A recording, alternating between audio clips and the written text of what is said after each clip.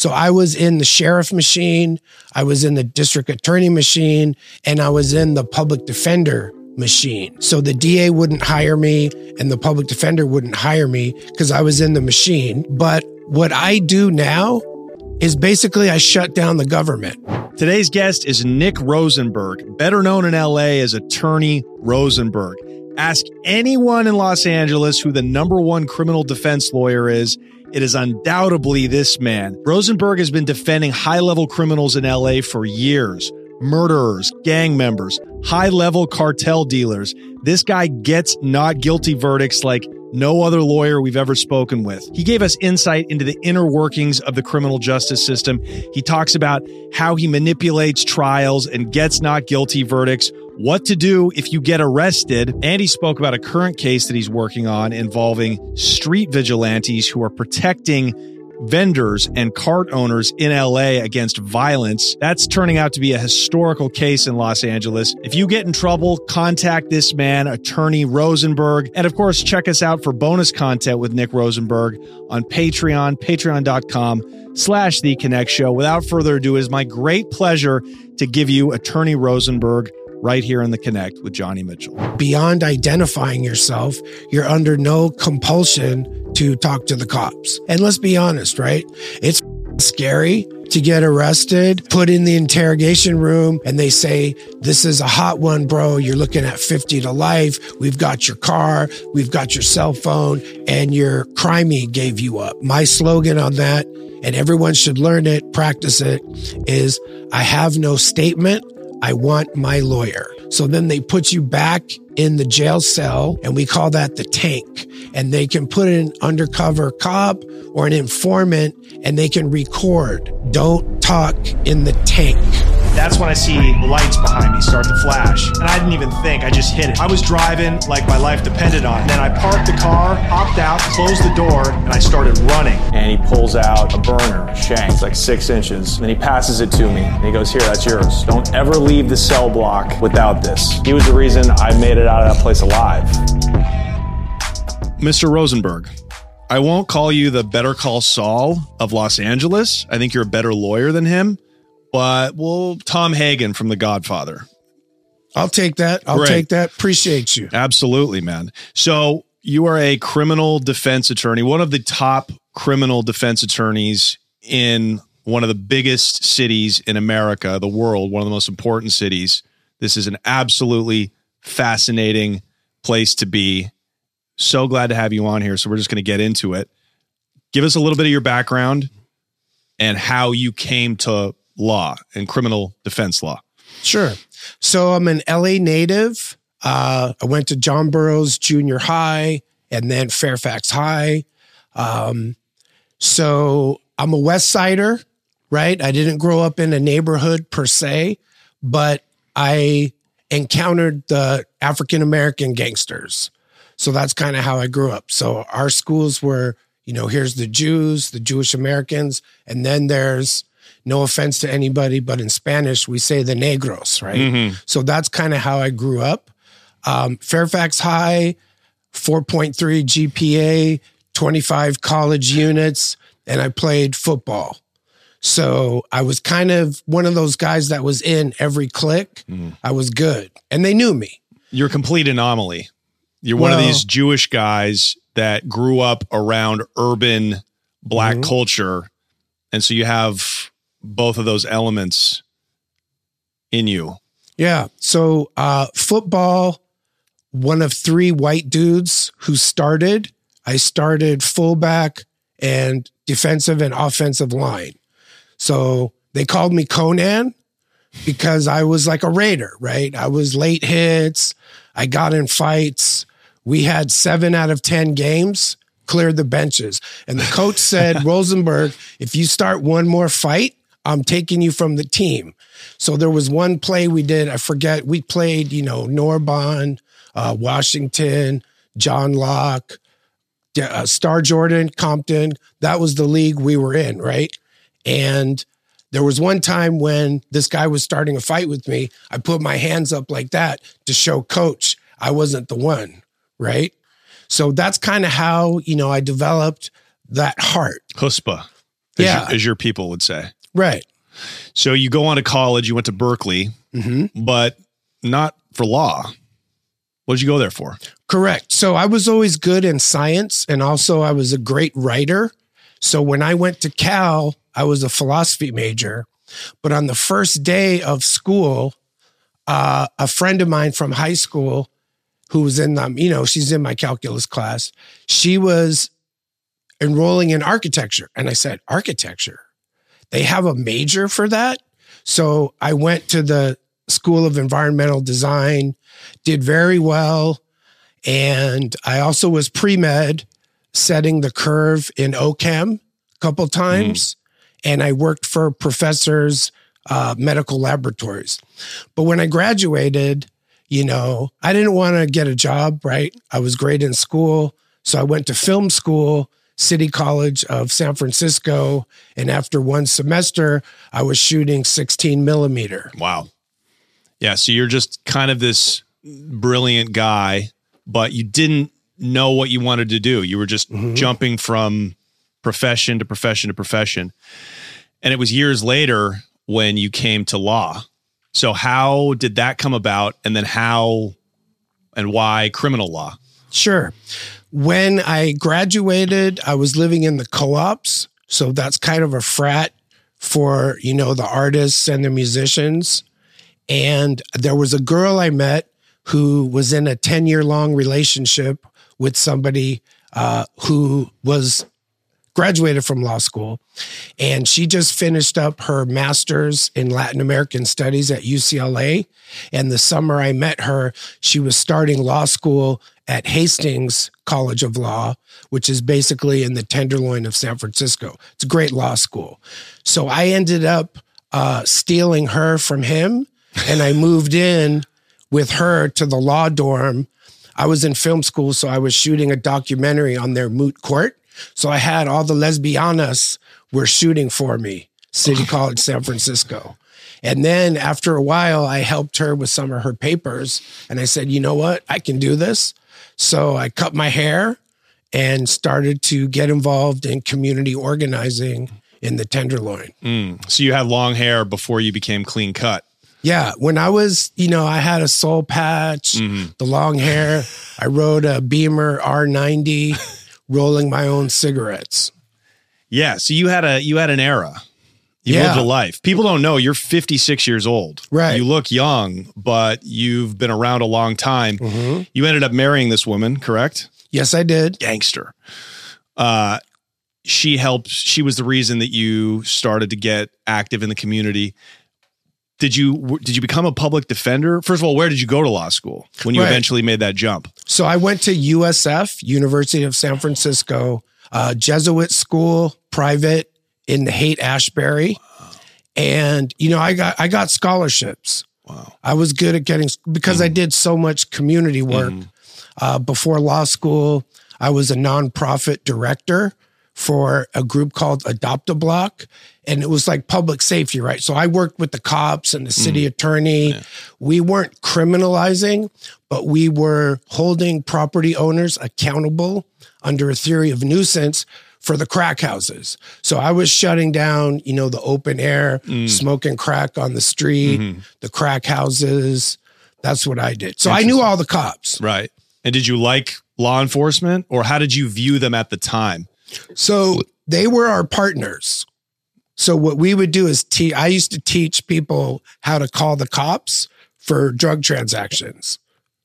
So I had neighborhood watch groups. I worked with the merchants, the religious institutions. So San Francisco, the politics are very progressive, but I was part of this task force called the Lower Eddy Task Force.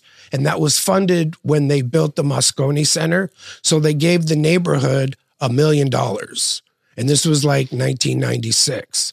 So through that, any politician who runs in San Francisco, they have to come to the Tenderloin. So we had an undue influence on San Francisco politics. So I started as a little safety organizer, making 23 grand a year. And I thought that was amazing at the time. But you're a rich kid, or your mom's side of the family had money. Did that pass on to you? No. So my dad was an engineer. He grew up in the Bronx, and he was came to LA in the 50s during the space race with Russia. He worked on the American equivalent of Sputnik. So I still have his rocket, engine tie pin from the mid 50s. And so we did well, but we weren't like super wealthy. Okay. So you still had to work, because a lot of people, a lot of people get into social work, especially Jewish people. A lot of times they do it because they can afford to, because, community organizing pays no money. Right. So, but it doesn't matter because they have a trust fund. But it sounds like you kind of fall somewhere in the middle. You didn't just have endless money. I started working at farmer's market at the age of 13. Okay. So you've been working. You know what it is to work. I had to work. Right. Then I was a cook. So does money motivate you to do what you do now? Or is it serving the community? Like, how do you see what you do? Sure. So Berkeley is a very interesting place, and I was exposed to a lot of stuff. But what I do now is basically I shut down the government, right? Now, I'm not a revolutionary. I'm a proud American, support the military, and I support the good cops, okay? But it's the government. I'm a roadblock for the government taking people and putting them in a box for the rest of their life. So that's kind of my motivation. I got to pay the bills. I got to eat. And, I'm a good lawyer. And that's why my name is good out in the street. And, cops come up to me all the time. In fact, I was doing the Alex Enamorado case in Victorville. And I'll tell you a little bit about my Friday. We touched on it.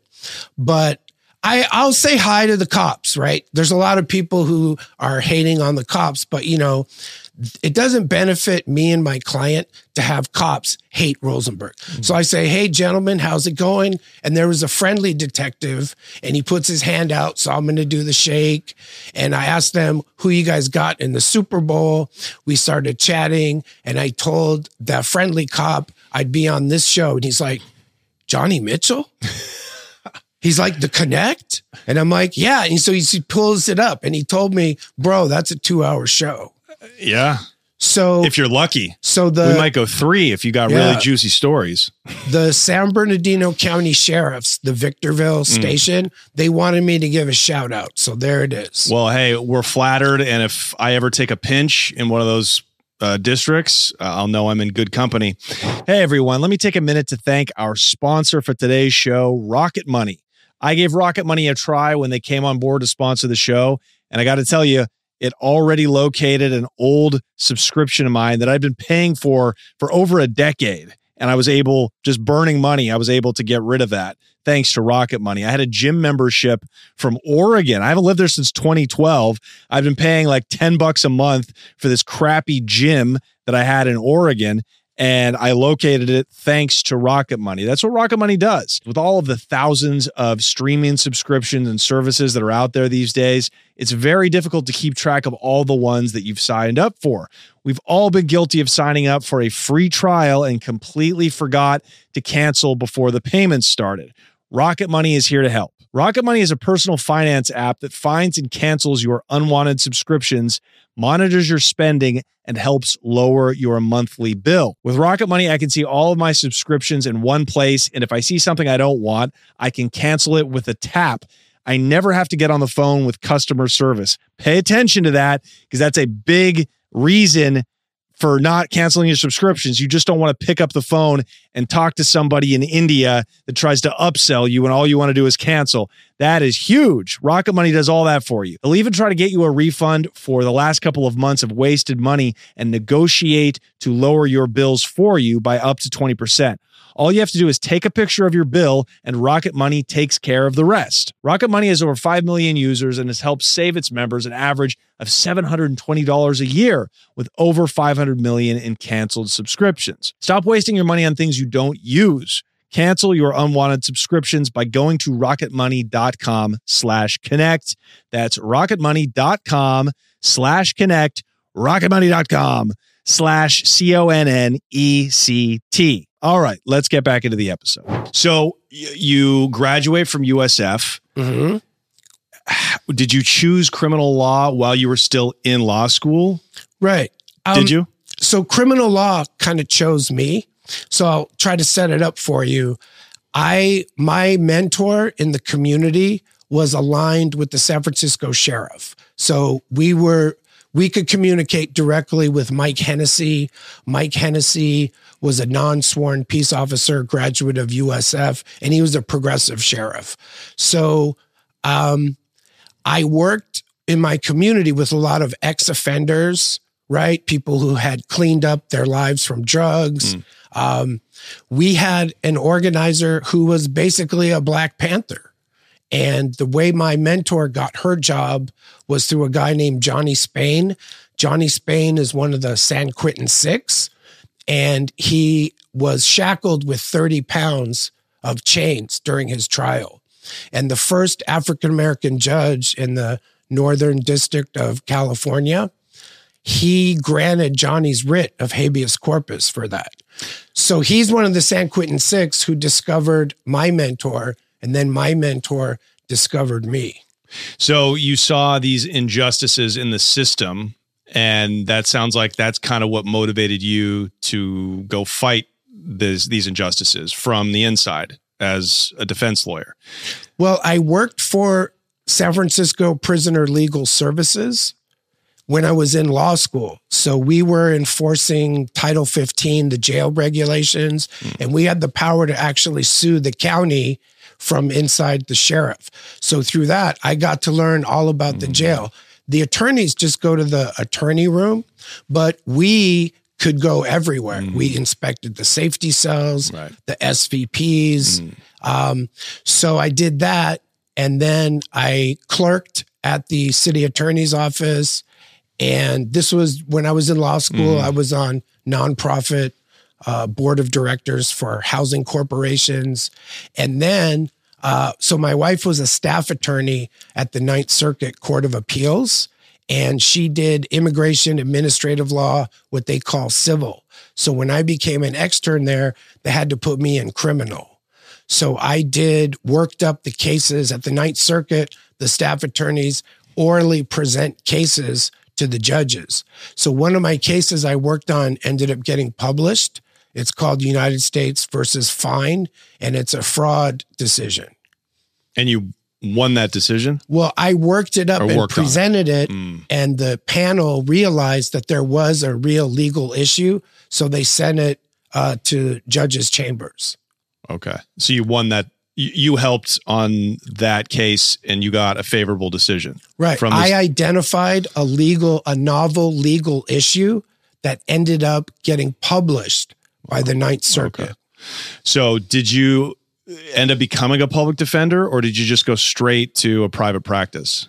Right. So I was a public defender, but what I wanted to set up was during law school and before, I was active in the community courts, and that was run by District Attorney Hallinan and then District Attorney Kamala Harris. So I was in the sheriff machine, I was in the district attorney machine, and I was in the public defender machine because I worked on Jeff Adachi's campaign, and I was trying to bring everybody together for restorative justice.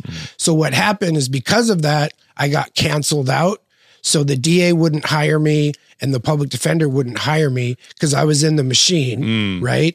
And so I ended up in Tulare County as a public defender in 2005. Wow. So, and then I forgot to mention my wife passed away right when I became a lawyer. So I was in a period, grieving, and then I moved out of my loft in San Francisco and was a baby public defender.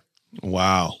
So you knew Kamala Harris? Yeah. I worked with her. I met with her, and I'm familiar with, when I started, it was the Mayor Willie Brown machine. And where Mayor Brown is like, if you know him, it's patronage, politics. So the mayor's office of neighborhood services, I went there all the time. So now you're moved out of glitzy San Francisco and you're making your bones in a shithole county like Tulare. No Correct. offense if you live there. Well, it's I'm sorry. the cities of like, I think it's Visalia. Yeah, Visalia, and I think it's close to Fresno or Modesto. 45 minutes away from, sometimes they call it Fredno. Right. So you're going to get a lot of experience as a criminal defense lawyer working in those areas. Mm-hmm. So you're a PD, public defender. Mm-hmm. What are your thoughts on public defenders? A lot of them, we call them dump trucks in jail because they got so many cases. They just try to get you to take the first plea deal, right? But I know there's some really good public defenders too. What was your experience like as a PD, and why did you ultimately, and when did you make the jump to being a private lawyer? Sure. So my first day of being a public defender, I got my little office and they had a stack of files this high. I think it was 55 cases. And they basically said, Rosenberg, you're running calendar tomorrow. So I had to figure it out. What is this? But misdemeanors, I started misdemeanors. So it's driving without a license, DUIs, DVs, trespasses, right? But I figured out how to do it and I just started running calendar. Now, where I had a great judge. Her name was Elizabeth Krant, RIP, but we just sat in front of her every day and tried to beat up on the DAs. So what I learned to do, I because of my experience with the Ninth Circuit, I'm very deferential to judges because I never argue. I'm very formal, and that's my legal style. So we would just battle it with the DAs. It was all very personal. Visalia, more churches than liquor stores, 2% African-American, 55% Latino, and about 35% white. But it's a religion. And then everyone works for the prisons on the jury pool. Yeah. So because I'd been in San Francisco, I dressed like a city slicker. And as a public defender, they always thought I was a private lawyer. And remember, this is such a small community that you go to the market and you'll see jurors on your last trial. Yeah, they haven't seen a lot of Jews go through there. No. So when I did juvenile was interesting. So they have the Nazi lowriders and the Woods out there. Pecker right? Woods. Yep. Yeah, Pecker Woods. So I was doing a case for a guy who was 13. I think it was a robbery. So I put out my hand. I said, Nicholas Rosenberg, I'm representing your son. When he put out his arm, I saw like a 4-inch swastika. But as the lawyer, I'm focused on the client. And the dad wanted his son to get taught a lesson. What do you mean? Like he wanted him to go do time? Yeah, he wanted him to go and suck it up inside. Probably, we had camp. Was up to a 1-year commitment, but I have to represent the client. Do you feel any kind of way when you're representing a client that, as a Jew, you're representing a client that has swastikas on him? Does that affect you at all? Or do you just write that off as ignorance and keep it moving? So I'm a Sixth Amendment right to counsel lawyer. And, they've asked me if I would represent Trump, who politically, he's not my guy, but I separate that stuff out because what I'm really doing is I'm representing a young man. And if he's getting a juvenile strike, right, I owe him a duty of loyalty. I owe him a duty of confidentiality. So as a Jewish American person, I understand the concept of persecution, right? Sure. And because of that, I think that's why some people say hire a Jewish lawyer, because Jews in America, we are outsiders, even though everyone thinks that we're insiders running everything. Yeah. So I can set that aside. Dad is dad, but here's my client, right? And if I mess up, I'm reviewed by the Court of Appeal. Now, as a PD, as you start to get some time in the system, do you start to get more and more serious cases? Is that kind of how it works? They start you off when you're a brand new public defender with misdemeanors. Is that how it works? And you start moving up to felonies and more serious felonies. What were some of those felony cases? What was the most active common felony case that you took in a county like Tulare? Sure. So the way it works is they give you your assignment. So I think I did misdemeanors for about a year. And then I wanted to go into felonies, but they put me in juvie. And I was kind of disappointed because I was the guy, I would do any trial. Yeah. So if they said, Rosenberg, do this trial, I did it. So I did. Can we talk about that for a second? Yeah. There's different kinds of attorneys. Trial lawyers are the sharks. They're people who tend to love the spotlight, the performance. Does that describe you? Did you love being up there, getting a rush the way I do when I do stand-up comedy, right? You're in front of a crowd, high pressure.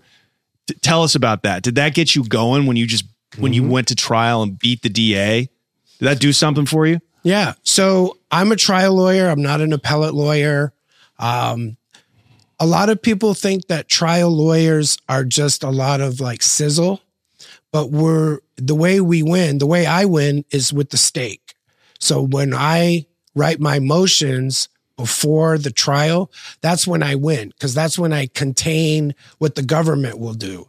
Without the judge ruling, they'll put on everything. They'll put on prior arrests. They'll put on all this gang evidence, and they'll really go after my guy. So that's where I actually win. Now, I have kind of a colorful personality.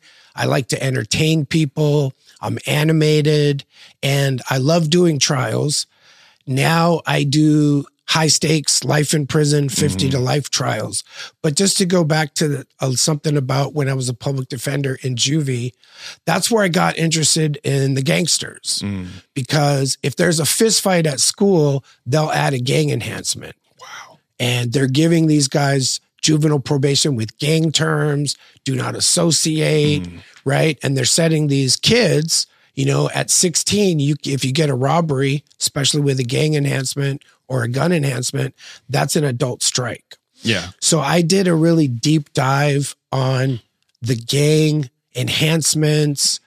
They had a 10-point gang member validation criteria, and I challenged that, and I wanted to find where are they getting this. So I actually did a subpoena to the Department of Justice in California, and I spoke to one of these really high-level sergeants, and he told me the origin of that validation criteria is the entry into the Cal Gang database. So that's back when they had that.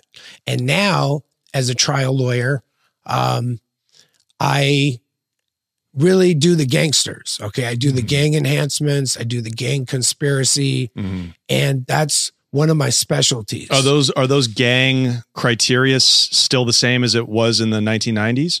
So LAPD uses similar criteria. So what are the criteria? Self-admits to a peace officer, self-admits in a custodial facility. In other words, are you going to run Southside? Are you going to run Paisa? Or maybe, my guys don't, but you might go PC.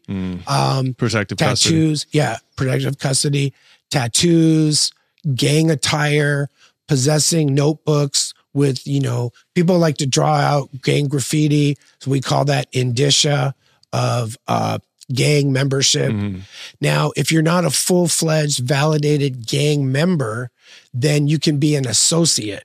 So an associate, you got no ink, maybe you have hair, right? But you hang out with the homies and they'll get FI cards on you. So FI cards, field identification cards. So let's say we're at the park after 10 p.m. and we're drinking and, you're 18, I'm 19. They're going to go up to us. They don't arrest us, but they say, hey, Rosenberg, we know you, bro. You're from so-and-so, and you go by the moniker of Seda. And then they write that down, and they're documenting that I'm with you. And if you're a known gangster, if I go to trial, they're going to bring that up as an FI card. And so you were saying part of how you win cases, or at least get reduced sentences, is before you go to trial, you have a motion to bury or not allow that evidence from the prosecutor into trial, correct? That's correct. One of the main sources of this for trial is Evidence Code Section 352. And 352 says that if evidence is not very probative, but is prejudicial, the trial court has the discretion to exclude that. So you convince the judge that this is prejudicial. Correct. Now, let's talk about the gang enhancements because the statutes have changed. It used to be, let's say you have a murder with a gang enhancement. It used to be that during the case in chief, the prosecutor proves the murder and the gang enhancement. So the jury hears, Florencia, 800 members, common signs and symbols, with your hand, for example, and they hear that they commit murder, attempt murder, kidnap, extortion. They show them graffiti and they have to prove 2 prior convictions that we call predicate offenses. Mm-hmm. But the jury's hearing all that while they're deciding, did Rosenberg's client commit the murder? So they changed the rule about 2 years ago, and now we can get a bifurcated trial on the gang enhancement. So what that means is the jury has to convict on the underlying offense before hearing from the gang detective who renders an opinion. Is it for the benefit of, in association with, or at the direction of a criminal street gang with the specific intent to aid, further, or promote criminal activity by gang members? Wow. So that's the enhancement. Right. And that's after the decision is made, a guilty or not guilty plea is made by the jury. And then that same jury also decides about the enhancement. In a second mini trial. Interesting. But here's how criminal justice reform works in California, in my opinion, is it sounds good, but what ends up happening is the judges let gang evidence in the case in chief for motive, lack of mistake. So gang evidence does come in. And that's, so I did a trial. The prosecutor's theory was that my client knew that another gang member gave a statement to the police, and that was the alleged motive for the killing. In that case, I was able to exclude that theory from coming in to the case in chief. So that was an example of what I call motions in limine. In LA, they say 402 motions, but you have to litigate this stuff because if you don't push back on it, the judge will let it in, and it's very prejudicial. The people that we get on our juries, they're the people that go to the mall, right? So if you know too much about prison, criminal justice, or if your dad was chief of police in, Wichita, Kansas, I'm going to kick that juror. The DA is going to kick jurors who have been arrested, whose brother is wrongfully serving 20 years for a murder he didn't commit. So the extremes get kicked off. We call that a peremptory challenge, but we're left with people who are more or less in the middle. In the middle, right. So would you say that you, barring any kind of factors, would you say that you try to take most of your clients to trial to win, or are you trying to just get better plea deals for them? Like, how much of the time are you fighting and how much of the time are you trying to plea down? Sure. So a lot of my cases in LA County, I work with the hardcore gang DAs. Now they're called Community Violence Reduction. They call that cover. But basically, all the gang DAs know Rosenberg, okay?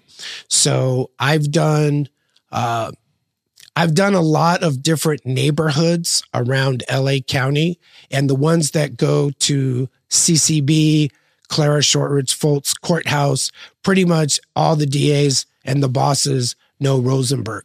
So for some cases, when I'm preparing for preliminary hearing, I'm discovering my trial strategy. And I've had cases, even after preliminary hearing, my client, I did a post, I think my client was looking at over 75 years to life, and I ended up getting him a voluntary manslaughter with a gun enhancement for 21 years. So I have settled big, ugly cases by showing the prosecutors weaknesses in their case. Right. Because prosecutors don't want to lose. Nobody wants to lose, but DAs hate to lose. A lot of times they're politically driven, right? They want to move up to become a judge or get elected to government. If you present them evidence to show them that there's a chance that they could not get a guilty plea, they're more motivated to deal. So they'd rather take some years than have to go to trial, cost the government money, and lose, and that person go free, correct? Yeah, I mean, from a prosecutor's point of view, if Rosenberg can expose weaknesses in the case at trial, whether that be a rule of evidence, I did a case like that where the co-defendant gave a lot of statements against my client, but that co-defendant, if he didn't testify at trial, a lot of that evidence would not come in. That's a case called Aranda Bruton for a non-testifying co-defendant who implicates the defendant. So in that case, I got 21 years. I was able to show the prosecutor, look, if you go to trial and this guy doesn't testify, you don't have enough evidence on my guy. Right. So, I mean, look, off the record, the video, it was my guy. Yeah. It was my guy. Well, we're very much on the record. But we had issues that I exposed and we ended up getting a deal. Now, so would you rather do that? Like in best case scenario, would you rather, if it's looking like there's a decent chance that your client could be found guilty, would you rather handle a better plea without going to trial? Or how do you feel about that? So whenever you have life in prison on the table, could be 7 to life on an attempt murder, add a gang enhancement, you make that 17. First degree murder, 25 to life, add a firearm enhancement, that could add 25 years, so 50 to life. But when you get into that level, before I go to trial, I will talk to my client, see what he or she is comfortable with, and I'll ask for an offer. And the reason that I do that is if I were sitting in jail, in prison, on a level 4 yard, convicted of first degree murder, and I would say, you know what, Rosenberg, my cellie, he got 21 years and his case was worse than mine. So what the fuck? You fucked me over. So I will prepare for trial. That's how I can get a deal. Now, there's a lot of cases where they say, F that Rosenberg, we're going to trial. So I did a case like that. It was in Florencia, and my client was charged first degree gang murder by firearm. His DNA was recovered at the crime scene, and he didn't testify. And I did a podcast on this. It's going to get released soon, but I ended up getting him a not guilty on the gang murder, not guilty shooting at a car, not guilty assault with a firearm, and all with gang enhancements. That was a great trial for us. Wow. So he walked? And, well, they convicted him of felon in possession of a firearm, but he got credit for time served. How long was he in jail for? He'd been in, I think, for about 4 years. In county jail, waiting for, fighting a murder. Wow. So the backstory on that case was that he was accused of murdering an OG Crip. I can say his name. They called him Bugsy. And he was a witness to an LAPD shooting. If you remember the officer Wambler shooting the guy named Ezel Ford, who was an 18-year-old unarmed African-American with schizophrenia, and he was shot, gunned down in front of his home. So it was a whole big thing in like 2018. And so Bugsy was going to give a deposition against LAPD a week after he was murdered. So a lot of people in the neighborhood said that LAPD had him killed to prevent that negative deposition, and the surviving family filed a lawsuit, obviously. But interestingly, the widow of Bugsy filed a lawsuit claiming that the police chief promised, if you come forward, we'll have your back, we'll protect you. And so that was a wrongful death case. In that case, because we had a black versus brown dynamic, community members Crips would come to court, and it got a little tense. So one day there was a community leader there. I said, can you step outside, come over here? And I said, look, bro, we basically have aligned interests because we believe that the LAPD was behind this too. And he never heard anything like that. At the next court date, they stopped coming. Okay. So that's like the community organizer side. Right. Yeah. You have this amazing multi-layered background working in the system that's just benefited your lawyering today. But how did you get that not guilty verdict though? There was a murder. Right. There was a murder. How did you, and his DNA was there, and he's a felon. How did you extrapolate doubt for the jury to get that not guilty verdict?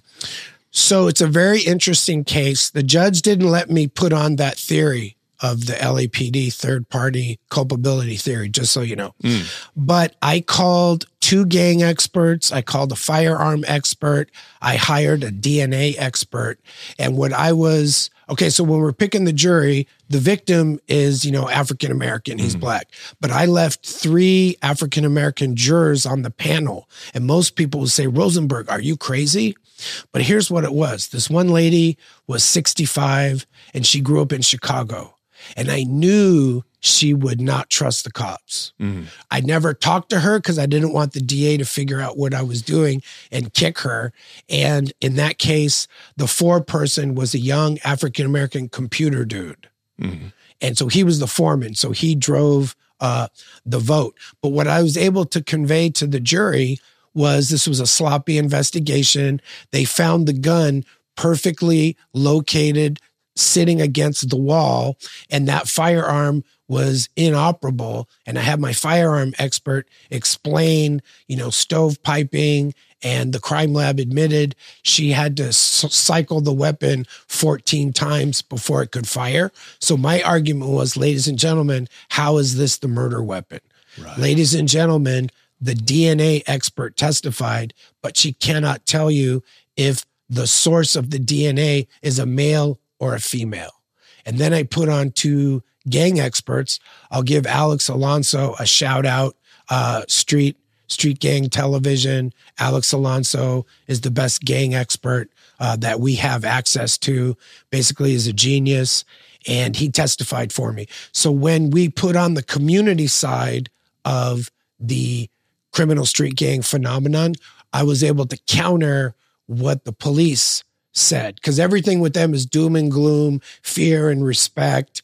But we were able to show another side of it, and the jury was not convinced beyond a reasonable doubt. And that was a great case. That case. So now that is the privilege of being in a hyper liberal place like Los Angeles. You try that case in Texas, there's a good chance you're going to get a guilty verdict. But you were basically, again, you weren't proving that he didn't do it. You were just saying, look, you're basically insinuating that the cops planted the murder weapon there. Am I wrong about that? That's a conclusion that I invited the jury to reach without being allowed to present that evidence to the jury. Of course not. But again, what you're doing is you're saying it without saying it. That's why trial law is so theatrical. That's why it's so fascinating. Yeah. And so you got this guy off. That's an incredible case. Now, how much did you make off that case? Or what did you actually charge the defendant? Because you got to hire all these experts, your time. What does that cost a defendant to fight a murder case? Sure. When they're fucking with Rosenberg. So this was in 2018. Yeah. And my fees have gone up since then. Sure. As I have. Biden's economy. Well, I've gotten better as a lawyer, and I've put up a bunch of wins on the scoreboard. But what you want to know is, how hard is it to hire a lawyer like Rosenberg, and what's the price point? So my price point is less than Garagos, right? He charged, I think he charged $1 million for a preliminary hearing, right? And they paid. Yeah. Who's they? I don't want to say the ethnicity, but they were able to afford the money. What was the charge? Is it drug trafficking? I don't know. I don't remember that. But what I'm saying is, I'm not a Garagos, right? But I'm also not just out of law school, This is my first rodeo and you're paying me money to learn. So I'm kind of in the mid-range. What's interesting about the case is that, the mom worked in the medical field. She's middle class. So she doesn't have $200K to pay Rosenberg. But having said that, I was on that case for a long time. And you mentioned experts. So I don't pay for experts. When my client is in custody, he's presumed to be indigent, meaning he cannot afford $4,000 for a video expert. So I have a case that says the county must pay. Oh, wow. So you can actually, you can do that? So you can get the county to pay for the experts, but you are still private getting your fee. Correct. And that case is called Tran, T-R-A-N. And that was Leslie Abramson's case. It was a death penalty murder in Orange County. She charged the family $300,000. And then she had the gall to ask for a $19,000 for a psychiatrist. So it went up through Orange County and the reviewing court said, no, it doesn't matter if third parties are paying for the defendant's private lawyer. The issue is the defendant's indigent status. Right. Oh, wow. So this is great for you and the defense and the defendant because they know the money they pay you is not going to be siphoned off to your buddies. There's not going to be a lot of corruption there because everybody else, all the experts are getting paid by the government and all the money that you're getting goes to you and you're going to be more motivated. You're going to do better. When you do better, they do better. So how much did you make off of this case, Rosenberg? I'd rather keep that Business and Professions Code 6149, which says that a retainer is confidential. But let me just say one more thing, because people are interested in hiring criminal attorneys. You never want the attorney responsible for the investigator or an expert. And here's why. Then it's in the attorney's interest to minimize the investigation because they're eating into the lawyer's fee. So you always want to have the lawyer incentivized to do more work, not do less work. And that's why, and the case law on this, comes from the Sixth Amendment right to counsel and due process. So it's very important. Remember, the government wants to lock Rosenberg's client up for 50 years to life. So it's not that much of a stretch if the county will pay Alex Alonso, a couple $1,000 to come in and testify and keep it real. Right. So the government thinks their witnesses are going to be in their favor. So they're going to pay for that. Well, anytime a defense expert testifies, especially if they're privately retained by the family, the prosecutor will say, now you're getting paid. How much are you getting paid? Trying to insinuate that they're this gun for hire. But remember, everyone in a trial is getting paid except, the jury, I think they get $15 a day, but the prosecutor's getting paid. They get paid well. And plus they have a pension. Rosenberg, I don't have no pension, right? So the judge is getting paid, the bailiffs are getting paid, the court reporter's getting paid, the clerk's getting paid. Yeah. Everybody in the system makes money. So, and then we can talk about this later too, in much the way that drug dealers and criminals want the system to continue. I think the criminal justice system wants the drugs and the crime to keep flowing because that's how everybody's getting paid. But how much can you at least tell us the scales? Can you tell us like from DUI up to first degree murder? Can you give us an idea of what your price point is? Can you tell us that much? I can tell you this. Every case is different. And when I say that, when we did the Fox Jose Rodriguez Landa trial, that was a 7-week trial. So a 7-week trial, I have to cover all my court appearances for 7 weeks. So that's going to be a more expensive case. Some of our murders might be a 10-day trial. So one of the things I look at is how long is this trial? How big is the discovery? Nowadays, we get so much video.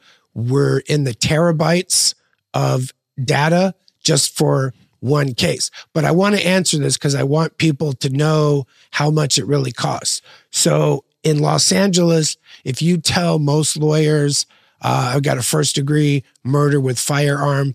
They're going to say $100,000 up front. Now, my fees are not at that level. And there's a reason, because I try to make my law firm available for people who want something better than the public defender, but they don't have, $300,000 for Leslie Abramson. So that's what I try to do to keep my firm more accessible. Having said that, someone's life is at stake. And I'm really going to tell you that being an attorney, representing these cases, I don't use the word stress, but there's a lot of, challenges. There's a lot of excitement. And when I win, I get to keep the win, right? If I shut them down, I can keep that win. But one thing that I recently realized, and I think you might find this valuable to hear, is that I've realized that, you see the lawyer, but behind every lawyer is a whole community. It's a community of family members. It's a community of friends. It's a whole community that passes on my name, right? I can't function without a very large community behind me. And that's why I'm blessed. That's why I'm back in LA. That's why my law firm is always going to be in LA. Yeah, that was going to be my next question. So for a criminal defense attorney, the best marketing is word of mouth. It's not even close. Somebody in jail beats their case, beats a murder case, that's getting around to everybody in the dorm. Rosenberg, Jew, right? Get yourself a Jewish lawyer. It's all you hear in prison. Do you remember the case that really made you, that put your name down as like the guy to get with if you're in trouble? Sure. I'll give you a little backstory to set it up, and then I'll clinch it for you. So when I first started my law firm, I was in the Valley, and I got a Van Nuys office 2 blocks from the courthouse. I always wanted to be right near my courthouse. And I got a client. He had 2 strikes he was charged with. I charged $14,000. This was in 2011. Family was from Ohio. And ever since then, I just started getting cases word of mouth.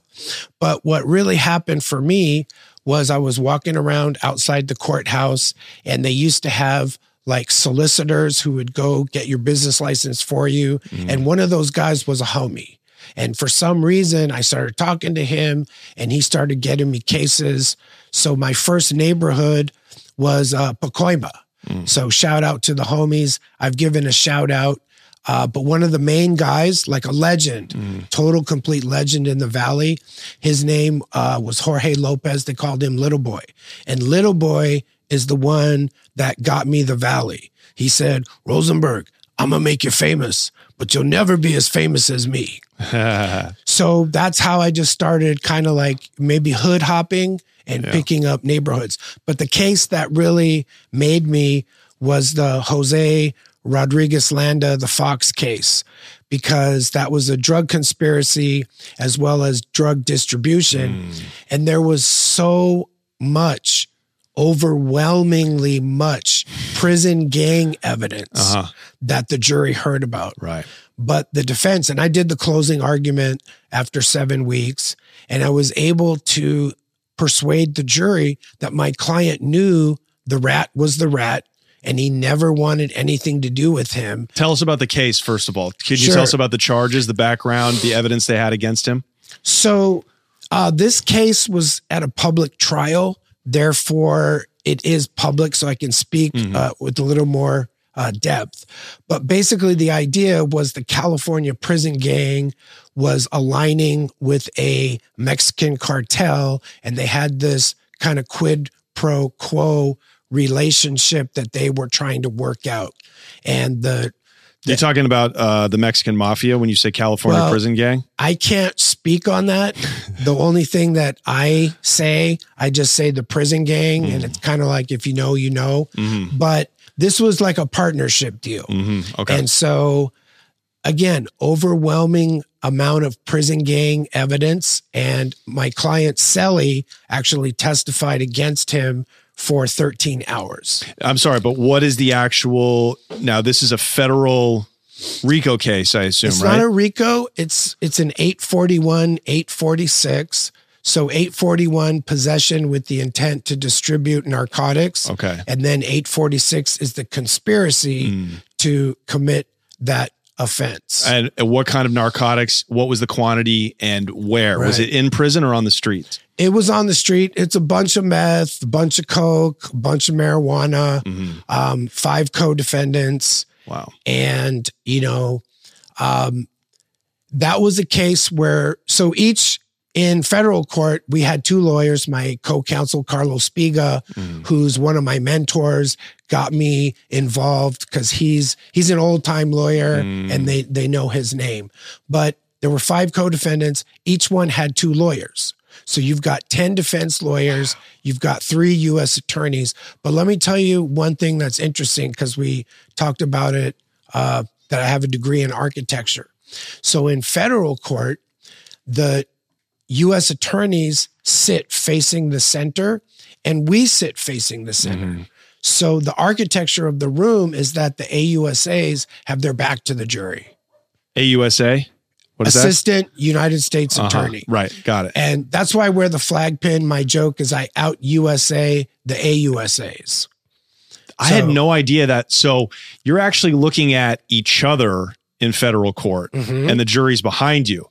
Because So I'm looking at the jury. Right. So I see. I'm playing the jury. Oh, okay. So the prosecution has their back to them. The defense is facing the jury. Right. So that's why you have your pin on. Just to and do you wear the glasses in court or you take those off? I wear prescription. These are prescription. Okay. I wear progressives now. But anyways, the point of it now, when I'm in trial, I'm animated. I use my body a lot because jurors are bored. Right. The government will bore the shit out of them. And then I try to train the jury. When Rosenberg gets up there and starts asking questions, something happens. So they're kind of looking forward. Okay, what's Rosenberg going to do now? You're waking them up. And that's how I'm inviting them in to my defense theory. Wow. Okay. And we did that. And I'll tell you, ever since they did the first, prison gang, RICO in 1996, no prison gang leader has ever had a not guilty verdict. And we did that. And that was in 2019. Okay. So just to summarize the scope of this accomplishment, you beat the feds at trial. Correct. The feds have a 98, some say 99% conviction rate. 98 to 99% of the time when the feds go to trial, they win. It is like almost set up for the defense to lose. When you really get to know the federal system and what they're allowed to present, it's unfair. You beat them. And that, I mean, it's shocking. It's wild. And this was your defendant, the alleged ringleader, was a shot caller. Where in prison? What prison was he in at the time when they arrested him? What happened for him, and there's going to be a boundary where I have to kind of zip it because he's got an open case. But he's got another one. Yeah, he got indicted in 2018 for a case that they called the Dirty Thirds, and that's an open case. So me speaking on some things can hurt that case. Okay. But what I can tell you loosely is that the day he was supposed to get out, they filed another state court case on him and extradited him to the Los Angeles County Jail. So I can answer that, but anything else. Can you answer where he was in the past? Like, where was he? So he was where was he in prison? What prison was he at when he caught this particular case that's already finished? So, okay. And what were they alleging he was doing? Was he commanding drug sales on the street from prison? So here's the answer. When they extradited him on the state court case, that was a separate conspiracy case from this federal drug conspiracy. And they held him in Los Angeles County Jail for so many years. And then they case built the case that I won. Wow. And then that wasn't enough. So they re-indicted him with the new RICO that's pending. And you're So not on this case? I'm not on the new Fed case. Why not? So basically it's like a conflict of interest, but in that case, the Dirty Thirds, this 2018, and this is all publicly available. You can Google this, but they indicted a lawyer, and I wanted to work on that case for the lawyer, but basically my other client's lawyer said no, so I had to go with it. But that was a fascinating case where they basically said that he stepped across the attorney-client boundary, and they indicted him for a RICO. And what were they accusing him of doing, this lawyer? So some of this has been in the paper, but they accused him of passing messages, brokering a peace treaty. That case was done by Megan Blanco, and I saw 40% of that trial, and she hung that trial, so he is subject to retrial. But it's been reported, some of this has been reported. So the issue for him is that they're pushing the retrial. But he's like a personal friend and a colleague. So I followed the trial carefully. And, when you do these cases, we come under scrutiny. And, I've had cops go to my Instagram, and they don't make any bones about it. And they'll come up to me. I've had cops say, "Hey, you're Rosenberg, right? You do a good job for your clients." So the world that I operate in is a world where I imagine all my phone calls, all my texts, all my meetings could one day end up in front of a judge. So that all my emails, so that's how I operate, because there is scrutiny on the lawyers when you do these cases. How often do you have to tell your clients, look, you can't be telling me this? Right. So stuff like that does come up. And for example, we'll say like a character letter, right? Sometimes my clients will say, well, I know a guy, he'll write me a letter saying I'm in this program. And I say, look, if you tell me that this is a false letter, then I cannot use it. Right. So that's how I deal with that. How often have you had clients try to basically overtly get you to commit criminal acts? So the way I would answer that is that sometimes we get into a boundary zone. So as an attorney, I'm sworn. So like a cop, I'm actually sworn to uphold the Constitution, right hand, of the United States. And I'm an officer of the court. And I take that very seriously. So I try and engender credibility. If Rosenberg says something, he's a sharp lawyer, I can rely on it. So if somebody comes in and they basically say, hey, Rosenberg, what's up with this and what's up with that? I say, look, you're under investigation. I cannot tell you how to commit a crime.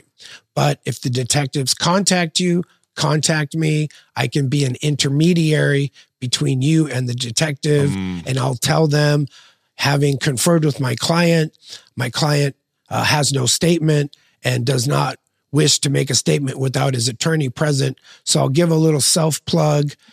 My slogan on that, and everyone should learn it, practice it, is I have no statement. I want my lawyer. I have no statement. I want my lawyer. I have that on a t-shirt. Yeah. And how often? Which I should get you one. Yeah. I mean, when I got arrested, I basically did that. I talked my way into my first felony. I wasn't going to make that mistake the second time. Just repeat that again. Cops they're trained to get you to tell on yourself. So how does somebody watching this who gets hemmed up for anything, what is the process? Like what's your advice to somebody who's getting arrested? They know they're going into the system. What's the first thing they should do? Sure. Let me unpack something you said about police officer training. So my new thing is I like to give out little gems or nuggets, and I encourage people to Google it. So the training and interrogation that California police use, it's based upon what we call the REID method, REID, and it's taught to police agencies all over. But Google the REID interrogation method, and you'll learn more about good cop, bad cop, how they threaten you, etc. So the first thing that you have to know is that beyond identifying yourself, you're under no compulsion to talk to the cops. Now, they play on that. They use a show of authority. And let's be honest, right? It's fucking scary to get arrested. It's the scariest thing. Put in the interrogation room, and they slam their file down and they say, this is a hot one, bro. You're looking at 50 to life. We've got your car. We've got your cell phone, and your crimey gave you up. And they can lie. They can lie. Talk about this. I had no idea before I got arrested. Cops can lie to you. In fact, that's their job, is to get any way to get a confession. They'll lie to you. Tell us this. Sure. So that is true. Then, and here's how I say it. I say the case law in California currently is that they can use deception and no judge will care. Now, there's been a movement. The pendulum has started to swing the other way, but let me also explain. So I have no statement. I want my lawyer. That covers you when you've been arrested. They bring you to the interrogation room. That's what you need to say. Do not answer any questions, because you might inadvertently put yourself at a crime scene where they couldn't even establish that. So that's the first thing. I've done several posts on that. Go to my Instagram at Attorney Rosenberg, and you can find out more. But here's what I really also want to say. Let's talk about what a Perkins operation is. So the Perkins is after the detectives say, hey, we got your license plate. We got your car. We know your cell phone was pinging at the scene of the murder. And then the guy says, I have no statement. I want my lawyer. It's not over. So then they put you back in the jail cell at the police station, and we call that the tank. And they can put an undercover cop or an informant, and they can record. So then that other person, we call them the Perkins agent. They say, hey, bro, what's up, man? What are you in for? The guy says, I'm here on a hot one. They say, oh, bro, that's bullshit. What do they got? And they start getting you talking about it. And then the Perkins agent will say, you know, they say no face, no case, and they get the person to feel comfortable. And then they end up asking questions like, where did you get the gun? What did you do with the gun? And they leave you in the tank for hours. Yeah. And when you're in jail and you don't know how long you're going to be in there, and there's just one other guy, human nature is to just bond. And you talk about shit that you had you haven't talked about to anyone. It's crazy. It's a psychological phenomena. And so they try to get you, they try to record you talking to a jailhouse snitch. Yeah, they're trying to elicit a confession. Wow. And that's admissible. Correct. Wow. Now, there was a California Supreme Court justice, I believe it was Chin or Chen. My apologies, but I haven't looked at this case in a while. But he wrote a dissenting opinion. So the majority said the Perkins operation was okay, but he wrote a dissent saying that this is deceptive. And he basically said we should shut down the Perkins. But going back to what you said about bonding, usually this is used on the youngsters. So 18, 19, they'll put like an older quote homie in there, and there's a power dynamic because, you know, it can be, they play on your fear. Right. I have to bond with this dude, or he's going to say, sucking my dick. Yeah. Or he's going to say, I'm no good. You know what I'm saying? So there's this power dynamic. Now, will that Perkins guy, will that actually be an undercover cop, or will that be a criminal who's trying to get a time cut or trying to get off, like, and he's cooperating? I've seen both. I don't necessarily, I can't tell you, you know, they only use a cop when they can't find a snitch. Right. I don't know that to be true. But again, and my t-shirt on that is don't talk in the tank. Right. Don't talk in the tank. You hear that? Now, they can do that when you're at the police station before you go to court. When you go to court, the filing of the complaint when you see the judge, that's considered to be the start of the criminal proceedings. And then you have the right to an attorney. Right. So they're not supposed to do that. Now, how long is that process from when you first get arrested for an alleged crime to like how long do they have to actually keep you in jail trying to get a confession or trying to find enough evidence for the DA to charge you before they either have to charge you or they have to kick you loose? Sure. So most people think of it as a 48 hours. I think of it as 2 court days. But here's the catch. Let's say you get arrested on a Friday. It's always on a Friday. Your arraignment is most likely going to be Tuesday. So now they have 5 days to work on you. But again, once you are booked into LA County, then they can't do the Perkins. But then they can try to get jailhouse informants, but that's a whole other topic.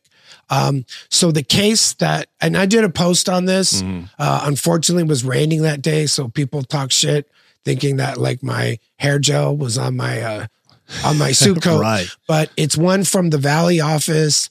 It's probably like post number 100, but I talk about Perkins. I talk about Miranda. The Miranda is the advisement before you give a statement. It was considered to be prophylactic, meaning it allows the defendant to know his rights because they used to beat confessions out of people. That's that. And that was legal. Really? That was legal until the Miranda decision said, no, we recognize due process and Fifth Amendment. And when did that Sixth change? Amendment, What right? year did that change? So Miranda was written by Justice Earl Warren, who is my hero because he's a politician. The Warren Commission? Same guy? Same Warren? No. Earl, well, it may be, but Earl Warren was the Warren court that did the Miranda decision.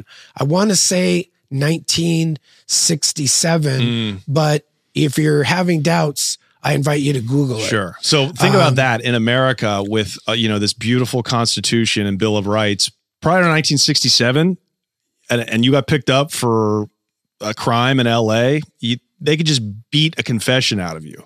Well, so there were cases That's in wild. the 1930s that looked at that. And if you're interested in the history of that, Fifth Amendment right against self-incrimination, Sixth Amendment right to counsel, which is part of the Miranda advisement, then go back and read that decision and you'll see the history and you'll see why the United States Supreme Court said that you need to advise the defendant. Now, in today's world, you probably wouldn't get a Miranda decision. The way the U.S. Supreme Court is now, I don't think you'd have Miranda. But, it's very important. And when a Supreme Court, California Supreme Court, or the United States Supreme Court renders a decision, that's the law. So we call that decisional law as opposed to statutes. Right. Statutes is like Penal Code section 1054.1. Rosenberg, when will you not accept a case? So it's kind of tricky, but I'm blessed. I don't have to accept every case that comes in. So some people call that being a door lawyer, any case that walks through the door. But I'm known for taking challenging cases. I focus on the law, and that's why I think I'm an effective lawyer. There's always a lot of drama and chisme, and there's always a lot going on. The way I run my law firm is I focus on the law. So I do represent a lot of folks from the Chicano rap community.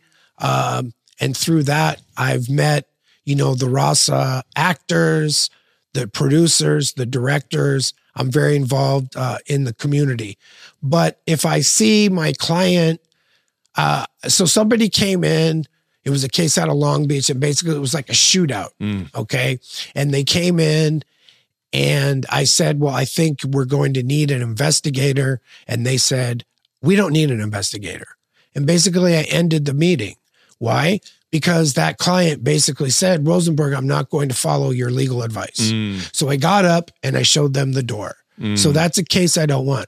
What I'm looking for in my clients, so when I win is when my client and I are collaborating. That's how we win. It's a partnership.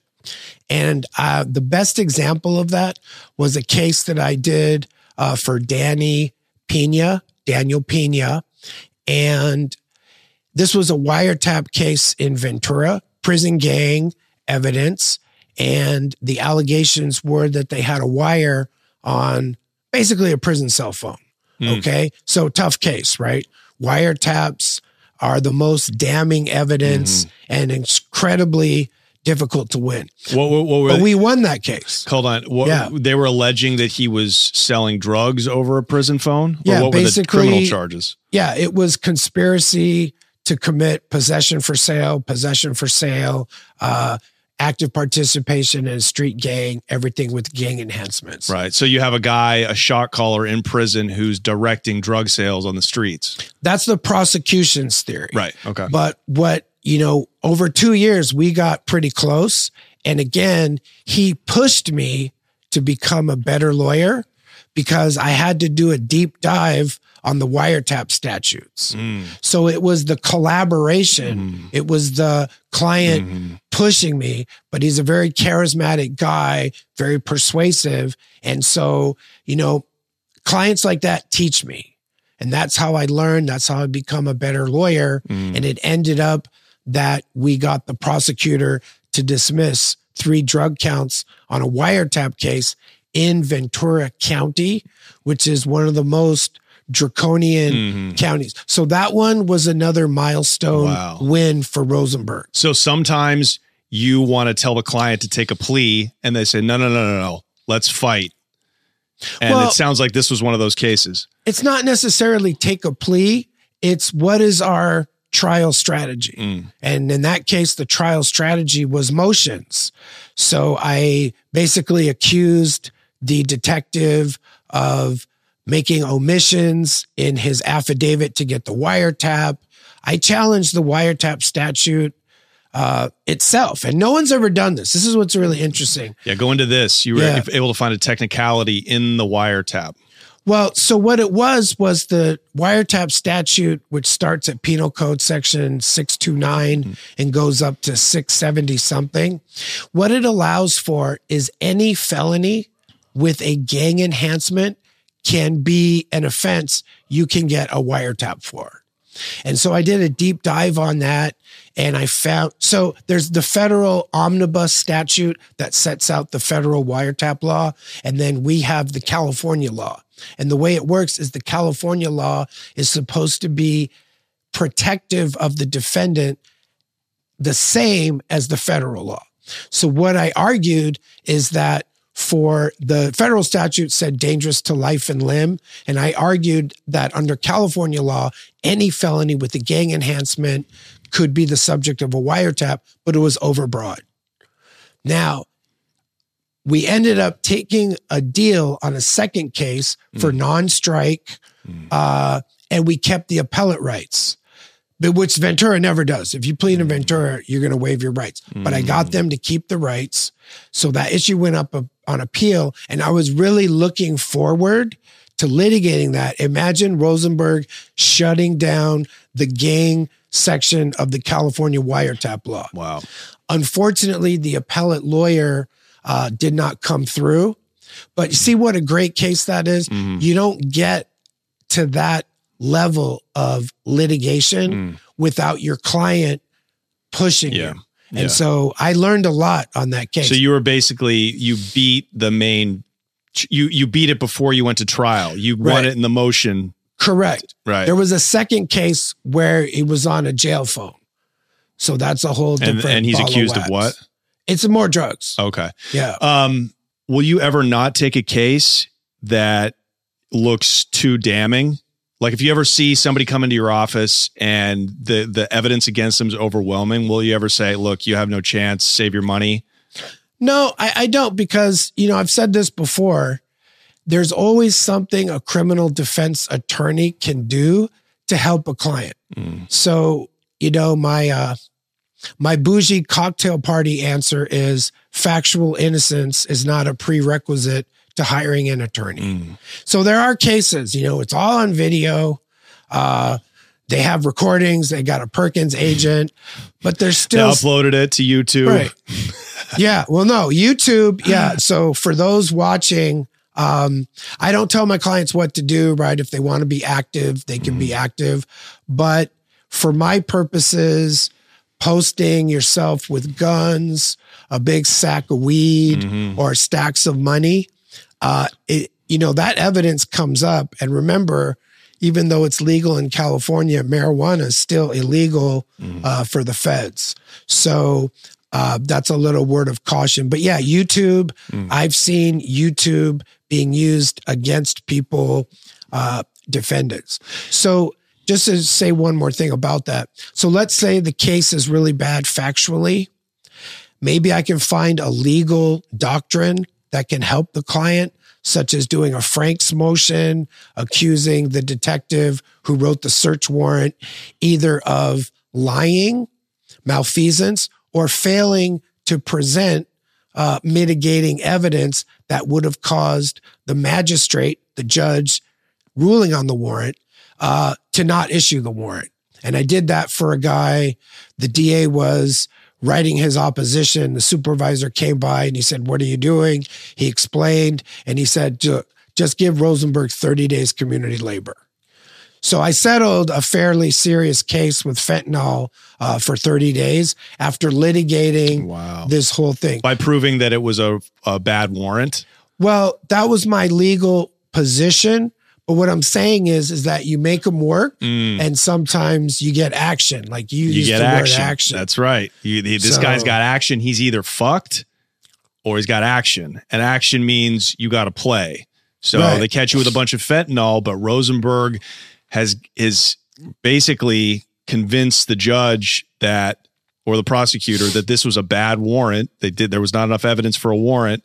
So they're playing ball. Maybe you won't get to walk, but you get 30 days community service when you should be doing 5 years in prison. Well, that guy, they had an offer for him of 365 days county jail, which he would have done at halftime. Yeah. But I got him no jail and 30 days community labor. He was happy. Oh, yeah, of course. Oh, okay. So this wasn't a big quantity, I assume. So I forget how many fentanyl, the M30s, but it wasn't like the kilo cases that I've done. But, sometimes the issue is just what's the penalty going to be, right? So I use mitigation, character letters, and also it's not like Rosenberg pulls up on day one, I get this amazing offer, and then that's it. It takes time to build up a rapport with the prosecution. Yeah. And, that's kind of, the kung fu of being a defense lawyer. Okay, so answer me straight. We're just two guys talking at a bar. You don't have to give me a political answer. 9 out of 10 people come to you with cases. How many of those 10 people are innocent? Didn't do it. So, again, factual innocence. So what is factual innocence? 10 guys come to you with murder cases. How many of them actually did it? I mean, a lot of times it might be all 10. Who knows? This is what I'm trying to say. Like, what do you think?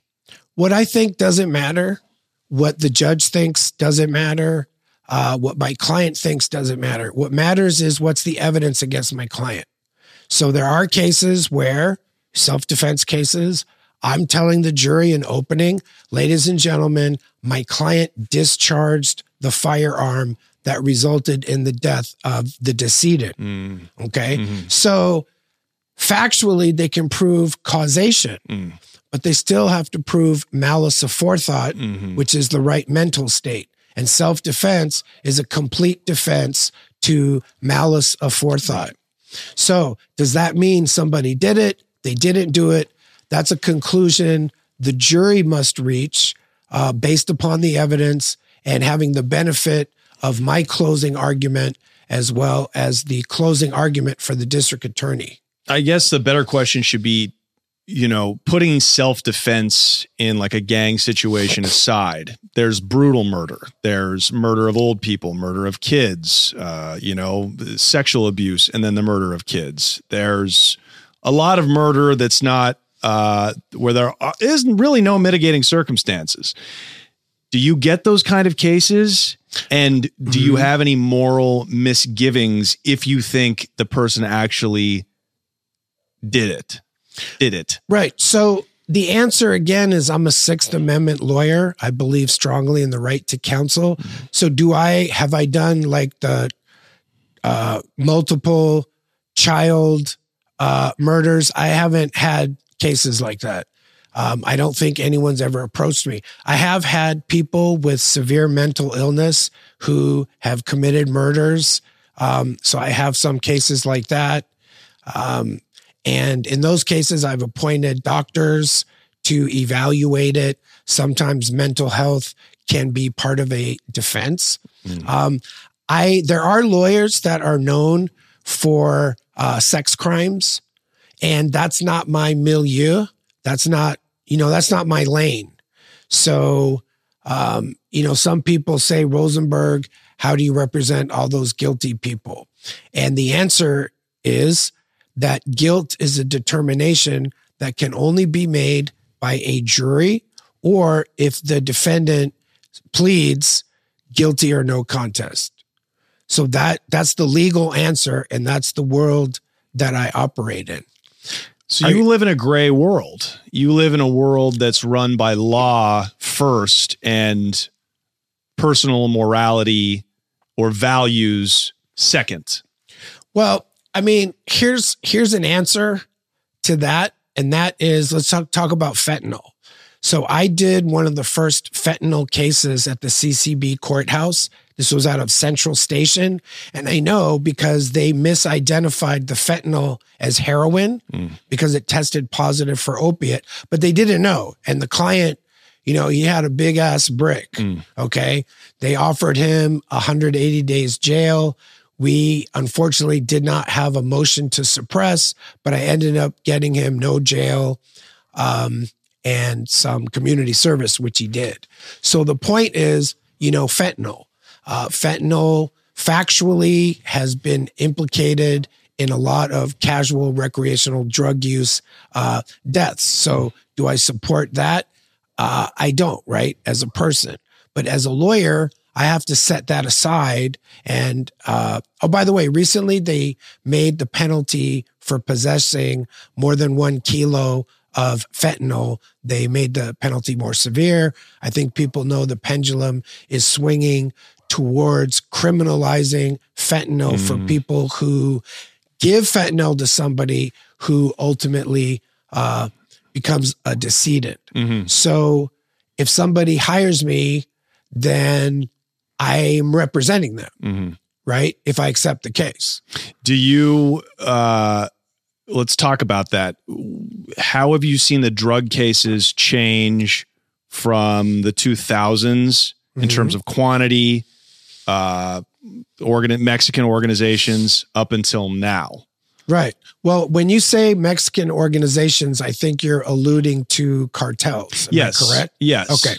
So when I was a baby public defender, we did cases where it's called 11-550. So somebody's high, and that's actually a crime. And if you don't get a drug program, you do 90 days in jail. So this was like small quantities, right? $20 sacks. Yeah. Occasionally I saw, an ounce. In my practice now, I've seen pounds. I've seen kilos. I did a 5 kilo case out of Ventura, where I got my guy credit for time served. I think his max was 8 years, depending on what he was doing. So I've done the bigger cases. I had one case that was great.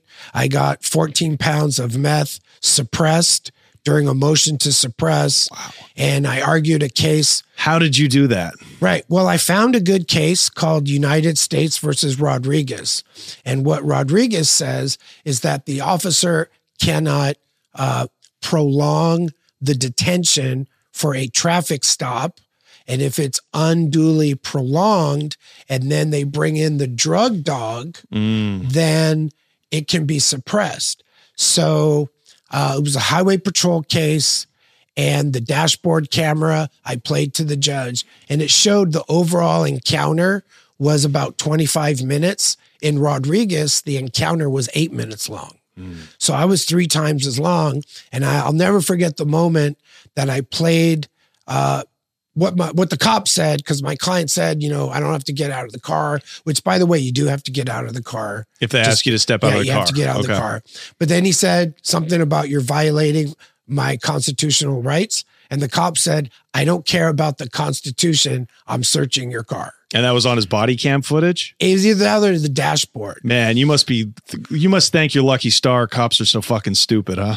Well, so what's really funny about that case is that afterwards the cop shook my hand because I earned his respect that I shut that thing down. And so it's kind of ironic, right? Right. But, we can talk about credibility of police officers. So hang on one second. I'm sorry, because this seems like the best way to beat a drug case when your client's been caught red-handed is to prove that the arrest was essentially illegal, or the search was illegal. Correct. Yeah. Okay. And that's interesting. So I didn't know there was a time limit on a stop. Well, when I say the Rodriguez case was 8 minutes and my case was 25 minutes, that's an argument that I make to the judge. I say, Your Honor, look, under Rodriguez, the detention was this long, and here we have this. Right. So you're using just precedent. Right. You're using, hey, look, 8 minutes long and it was too long of a stop and they buried the evidence in this case. My client's was 25. You should similarly bury this evidence. Sure. So much of your job, it's fascinating. So much of it is just research and using precedents to suppress evidence in the motion stage of the proceedings. Have you ever had a case that became the precedent that other lawyers are using? Yeah, that's a great question. That's a softball for me. So this was a case out of Pomona, and I'm allowed to say the name. It's People versus Neil Del Rio. I'll tell you the backstory. This is a sheriff homicide case. So my client was accused of shooting his cousin, which he did. It was a self-defense case. So the first trial was in August of 2018. And after 6 days of the prosecution's case in chief, they called their homicide detective, and he basically said, my client answered a few questions and then asked for a lawyer. So immediately, that's something that we call a Doyle error. And I made a motion for mistrial, which was granted. So on retrial, we did the retrial.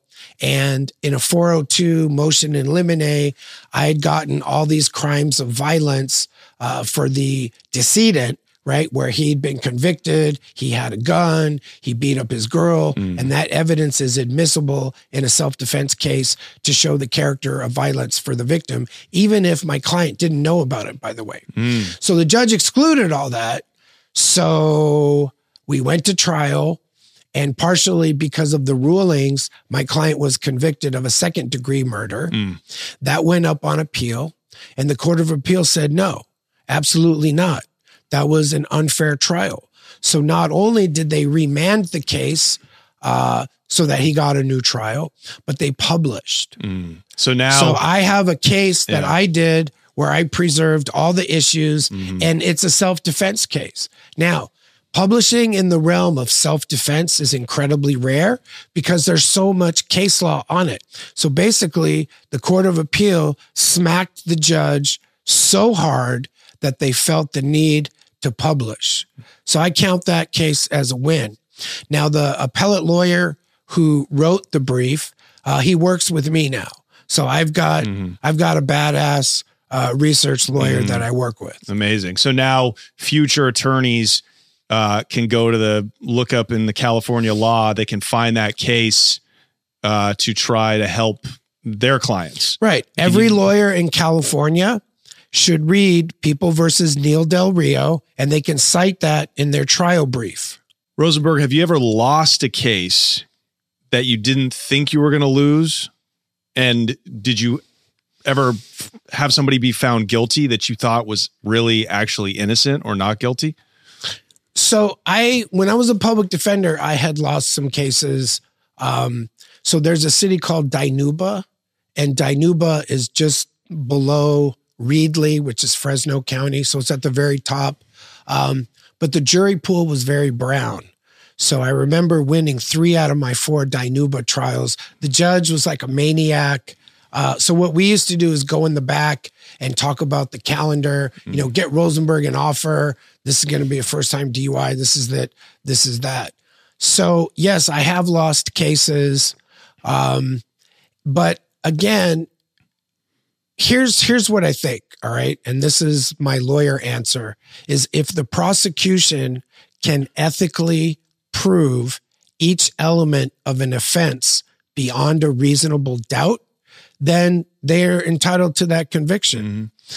So if I can create reasonable doubt, then I'm entitled to the acquittal. So if a case is presented fairly under the rules of evidence and ethically, then the prosecutor, if they can prove it, they keep the win. That's the American justice system in a nutshell. Correct. It does not matter. It does not matter what happened. It's what you can prove. Yeah. Do you think we have the best legal system despite its flaws? Do you think we have one of the best legal systems in the world? Well, I have a good story. So I was talking to a prosecutor. Now, I try to be cool with my DAs, right? Because when you're like this, it doesn't help anybody. Right. So he was telling me he was in England and he saw a trial. It was a murder trial, multi-defendants. And he said that they're not at counsel table. They're in the back in a cage. Mm-hmm. And that's what the jury sees. Right. So compared to that, remember I said the 30 pounds of chains? That was Judge Thelton Henderson, by the way. That name slipped my mind. So our criminal justice system is based on England, but we're better. We've made improvements. Is it perfect? No, not by any means. Is it better than Japan or China or Russia or, God forbid, North Korea? Hell yeah. And I've traveled to some of these countries, and, you do not want to get in a fist fight in Japan. No, or get caught with drugs. Yeah, no. And, China, I did some research on this for a project I'm working on. So in China, you don't really have Miranda. And if a lawyer is too great an advocate, then they'll charge that lawyer with perjury. For helping the Correct. Criminal. Right. So imagine that. They also are allowed, or they do, whether they're allowed to, I'm not an expert, but I do have a friend who went to University of Beijing. She's a Chinese lawyer, and she's a lawyer here. Maybe I should ask her. But they use torture. They use torture techniques. So, legally. Well, I mean, I can't tell you that because I haven't researched enough about Chinese law, but I know they do it. It happens. So if you visit China, you need to run a squeaky clean program. That's my advice to you. Nowadays, do you represent, what's your opinion on Mexican drug cartels? When you get a so-called cartel case in Los Angeles, are they actually cartel members, or are they just big drug traffickers who are supplied by the cartel, and then when they're on this side, they're just freelance? Right. So my answer comes down to the word, 2 words, 52. And that means 52. So when I get calls from country code 52, that's Mexico. So my answer is, for those calls, I screen those calls because I want to see who. Sometimes it's one of the homies who's down there, on the run. But, I'll text back. So I'm more used to dealing with the California cases versus 52. Having said that, it's a fascinating area.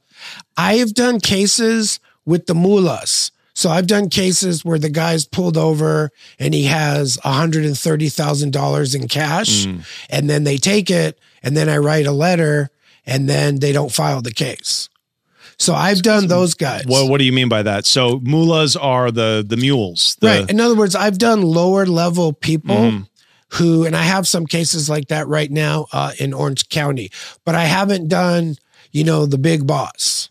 Okay. So you usually don't deal with Spanish speaking only kind of top level people from the other side of the border who get brought over, who get arrested in Mexico and then extradited. You haven't dealt with that yet. So the answer to that is a lot of those are federal cases. And, as a private lawyer to do a federal case, it's a very big undertaking and it's very expensive. It takes a lot of work. So most of those tend to go to appointed lawyers. Right. Who are excellent, by the way. I've heard federal defense lawyers are excellent.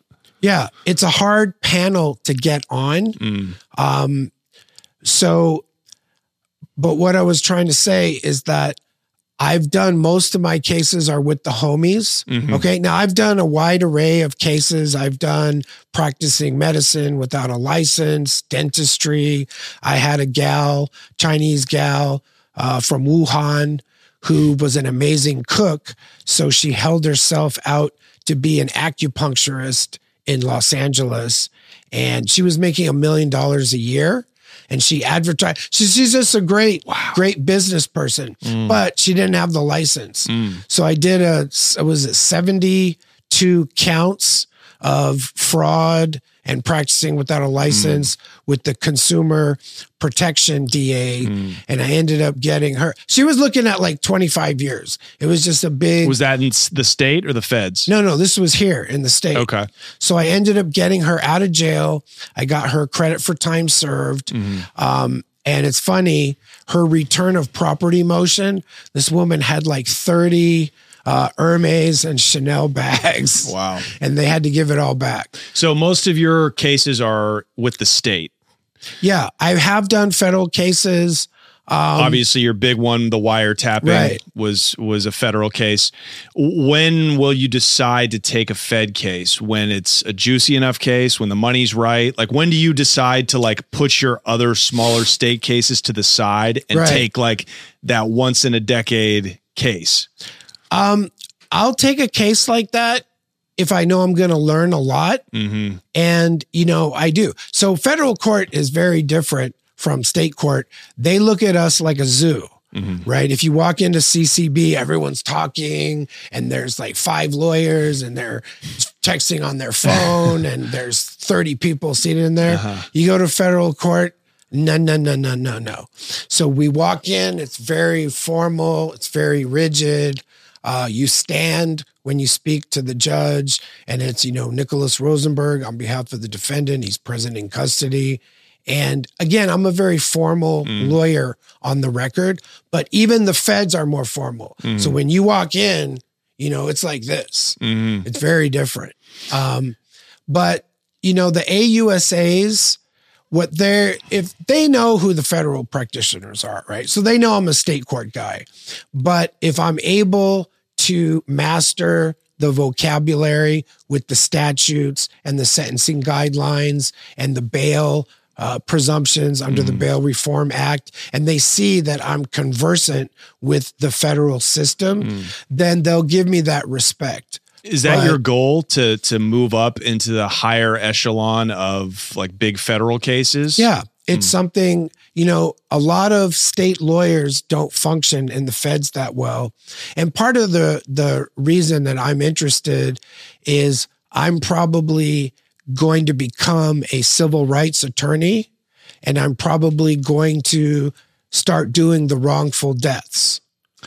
Is that right? So that's an axis of career development that I'm looking at. Wow. So you're going to move on to like Rosenberg could be the Brown Ben Crump.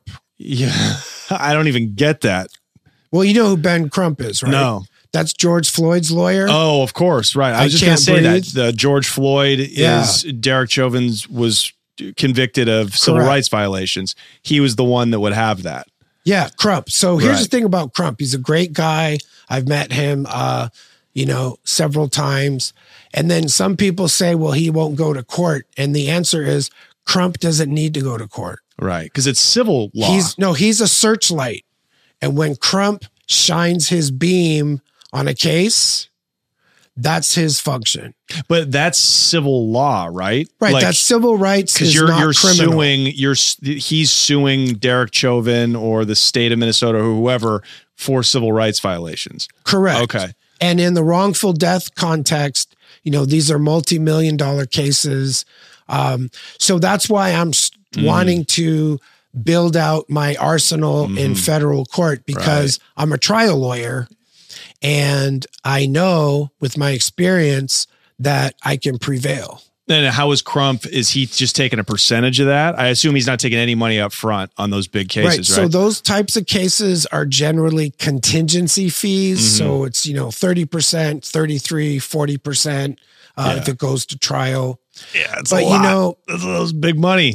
So imagine a family whose loved one has been killed by the police. That's devastating enough. But then to have to go through a trial for years, litigating that. In other words, you can't forget it. Right. It's just in your face every time you go to court. So I feel for the families.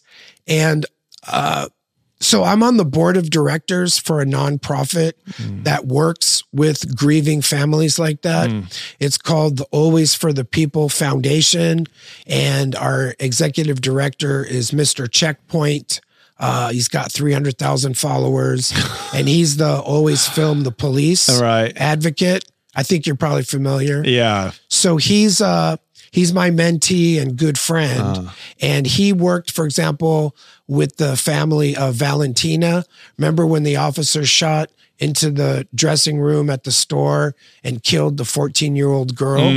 So that was Valentina. So Senate, through his advocacy and work, has connected with the family. And so one of the things that we do, one of our initiatives is working with families where somebody's been killed by the police. Is there enough work?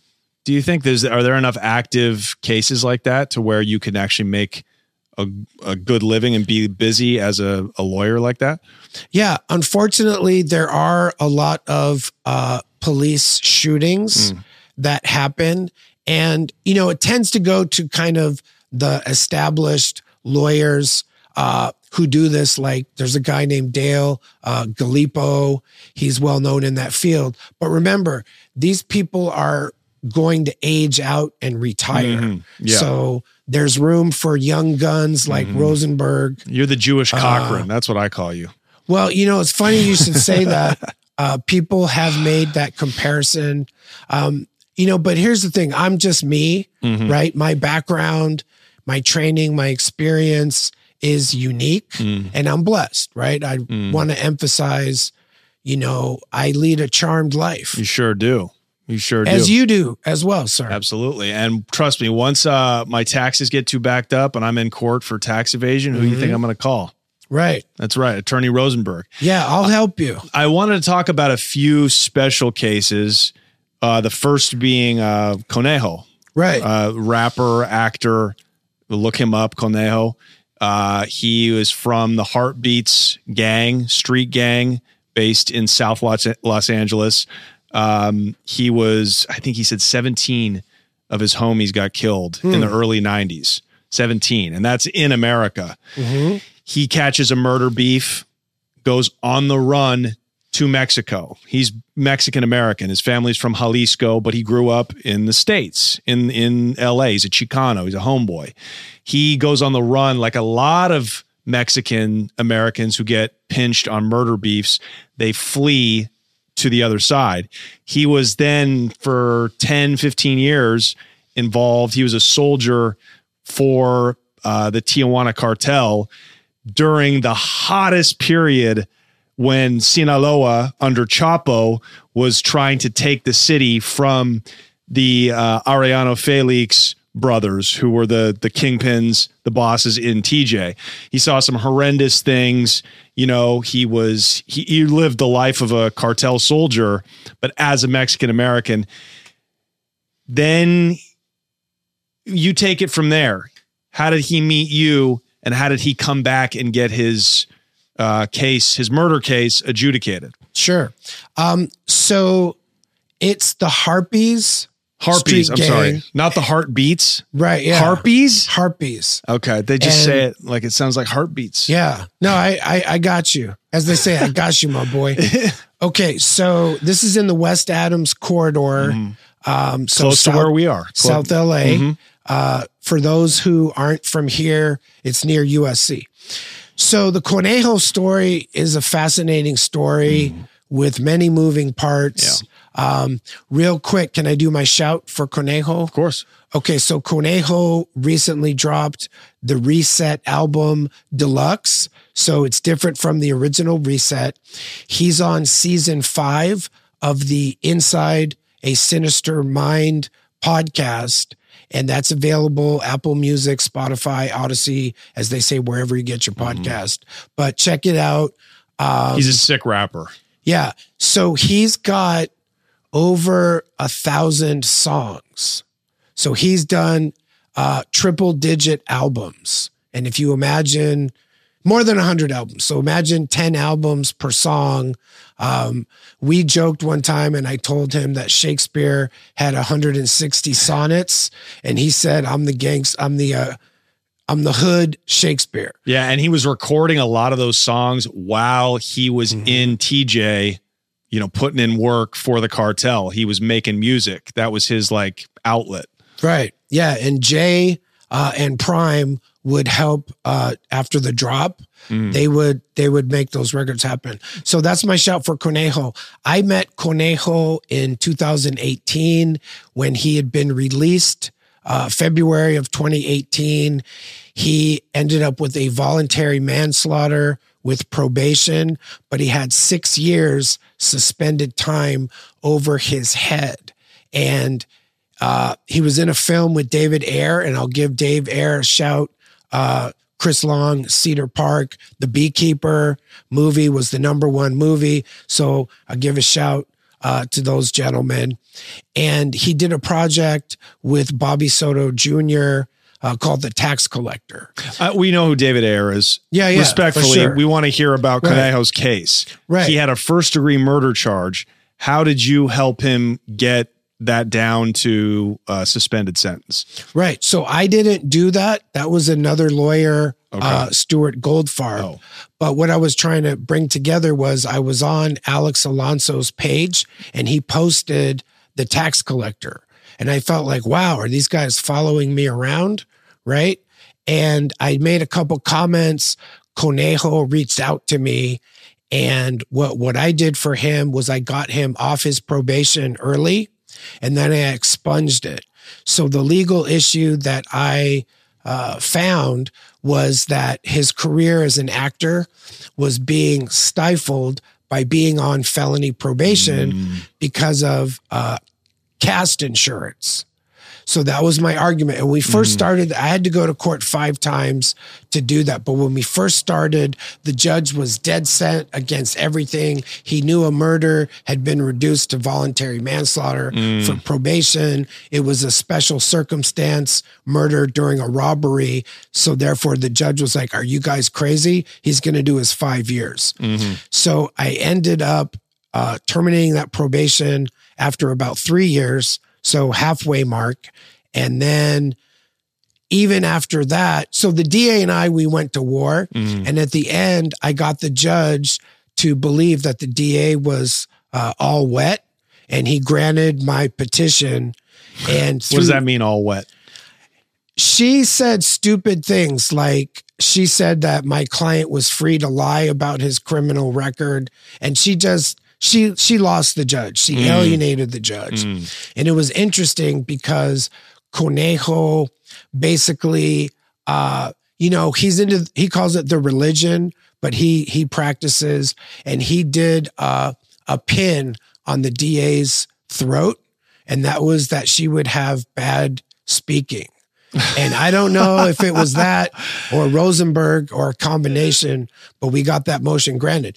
But then we had the issue of expunging it, which I did. So now he's off probation, no joint suspension, and he's done out. Another shout for Conejo, his film Dominique, where he plays a police officer, is dropping this summer. Wow. So catch Dominique. And, Conejo is a gifted actor, in my opinion. He's become a friend, and, that's my boy. Yeah, he has one of the most remarkable stories. I'm sorry, I thought you actually had helped him beat the murder case. Can you just tell us really quickly? Because I know you weren't involved in that, but I'm sure you know a lot about it. How was Goldstein? Goldfarb. Okay. Stuart Goldfarb. How was he able to get a murder robbery down to 6 months and suspended sentence? How was he able to do that? Was there just not enough evidence, or what was the background on that case? So I reviewed the preliminary hearing transcript. There were 3 co-defendants, and at preliminary hearing, the other 2 co-defendants, their cases were actually dismissed. So it was a weak case for evidentiary insufficiencies. So the backstory, and we get into an area where I can't really speak, but basically he was known and someone identified him based upon his presence versus actually being there. All right. So Goldfarb, who's still around, by the way, and I'm trying to hook up with him. I met him a couple of times, but basically it was a weak case, and the DA who had the case had a bunch of special circumstance death cases. This was that, and Goldfarb was basically able to say, look, let's do credit for time served, probation, give the man midterm, 6 years suspended, and you close this case. And she was kind of a train wreck, no offense, but she extended that offer, which he took. And he was on the run for 10 or 15 years. Yeah, I believe it's 14 years. Yeah. And now, does that look bad? Does that make you look guilty, or is that something that a good lawyer can get suppressed? I mean, in his case, we'll just look at his case. He was able to get probation despite being on the run as a fugitive. I think he has an album called El Fugitivo, The Fugitive. I have the t-shirt. So does it look guilty? I mean, if it's not excluded, which I would move to exclude that to the jury, right? They don't need to know why we're doing this trial now. But if it came in, what does it really prove?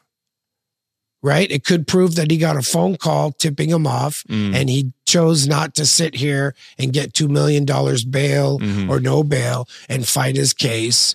And he blossomed as an artist during that period. Right.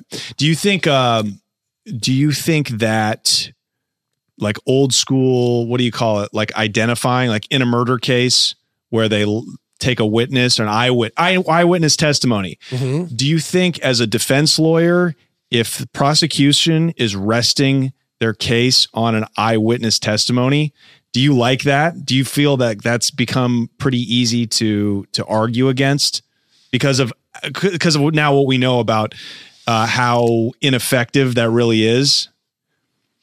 So the answer is, I'll start with a statistic from a few years ago, and that is that Project Innocence, at the time, I want to say it was about 200 exonerations, but they found that 75% of those wrongful convictions involved faulty eyewitness identifications. Wow. Now, that's a statistic that I would love to get in front of a jury. Right. Could you use that? Well, I have the best identification expert in California. I don't want to say her name because then the lawyers will call her, but she's a brilliant professor. And she introduces me to all the professors. So I hang out with them and, we have dinner, have a glass of wine, chit chat. But she is great at challenging eyewitness identifications. And like Alex Alonso, whenever I use her, I win. Right. So the way to do that is we talk about the factors.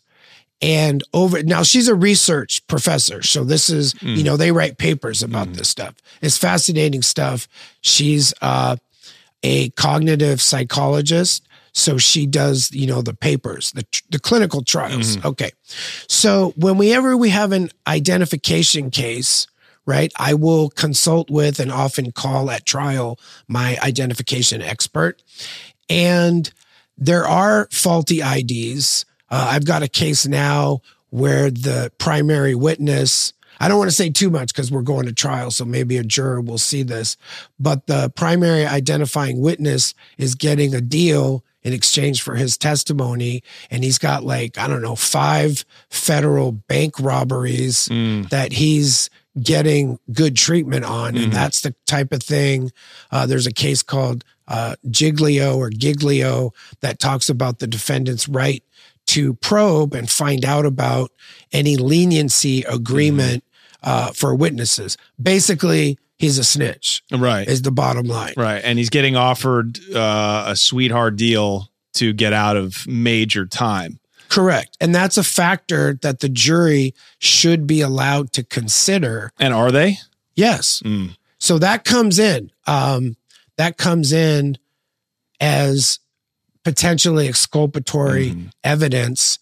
The jury's entitled to know if people are getting a sweet deal for singing. Have you ever made a supposedly credible witness on the stand?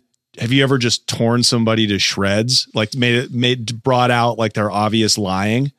Yeah. I mean, prior inconsistent statement is something that we are allowed to present. And the reason I'm saying allowed is that these are all the rules of evidence, hearsay exceptions, 352, more prejudicial than probative. So that's kind of the world we operate in. Can you give us an example, just a fun, really quick anecdote on a witness that you completely discredited on the stand?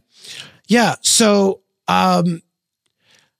this is a good segue into the Alex Enamorado case. So the issue is not the witness. The issue is what the cops said the witness said. So if you've seen my community updates on Alex's case, the street vendor activist, so there's a guy named John Doe number 1. And John Doe number 1 basically is harassing a street vendor who's 2 inches into the property line at a supermarket in Pomona. He gets into a scuffle with him and he grabs his phone and throws it down. But he told the cop that he was being choked. And I established at the preliminary hearing by playing video that the community sent me that he never was choked at all. And it's all on camera. You see his jugular vein pulsing because he's so furious, but you never see the street vendor do that. So that's John Doe 1, lie number 1.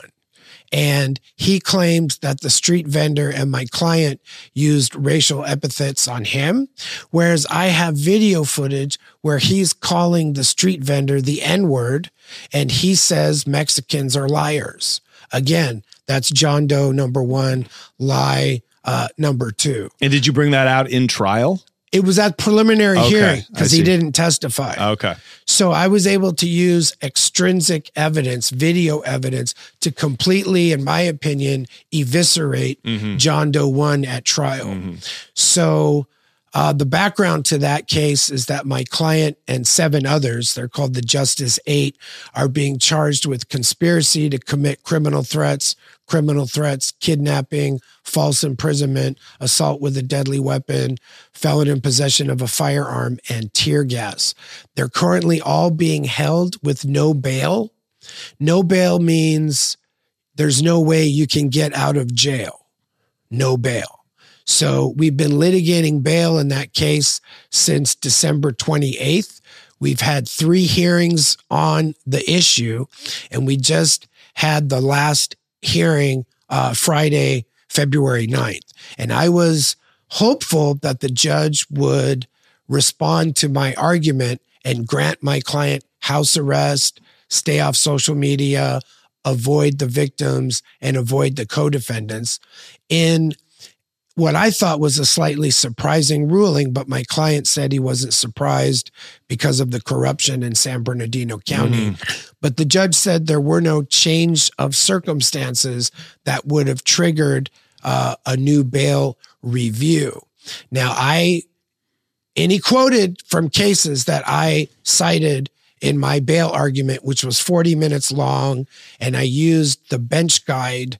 The bench guide is a book that judges read in order to figure out what the law is. So I quoted from the bench guide because he's a new judge, and I explained that filing new criminal charges after preliminary hearing is a change in the proceedings sufficient to trigger the bail review. Can I cut you off really Sure, quick? yeah. What are your defendants in San Bernardino County Jail? What are they accused of?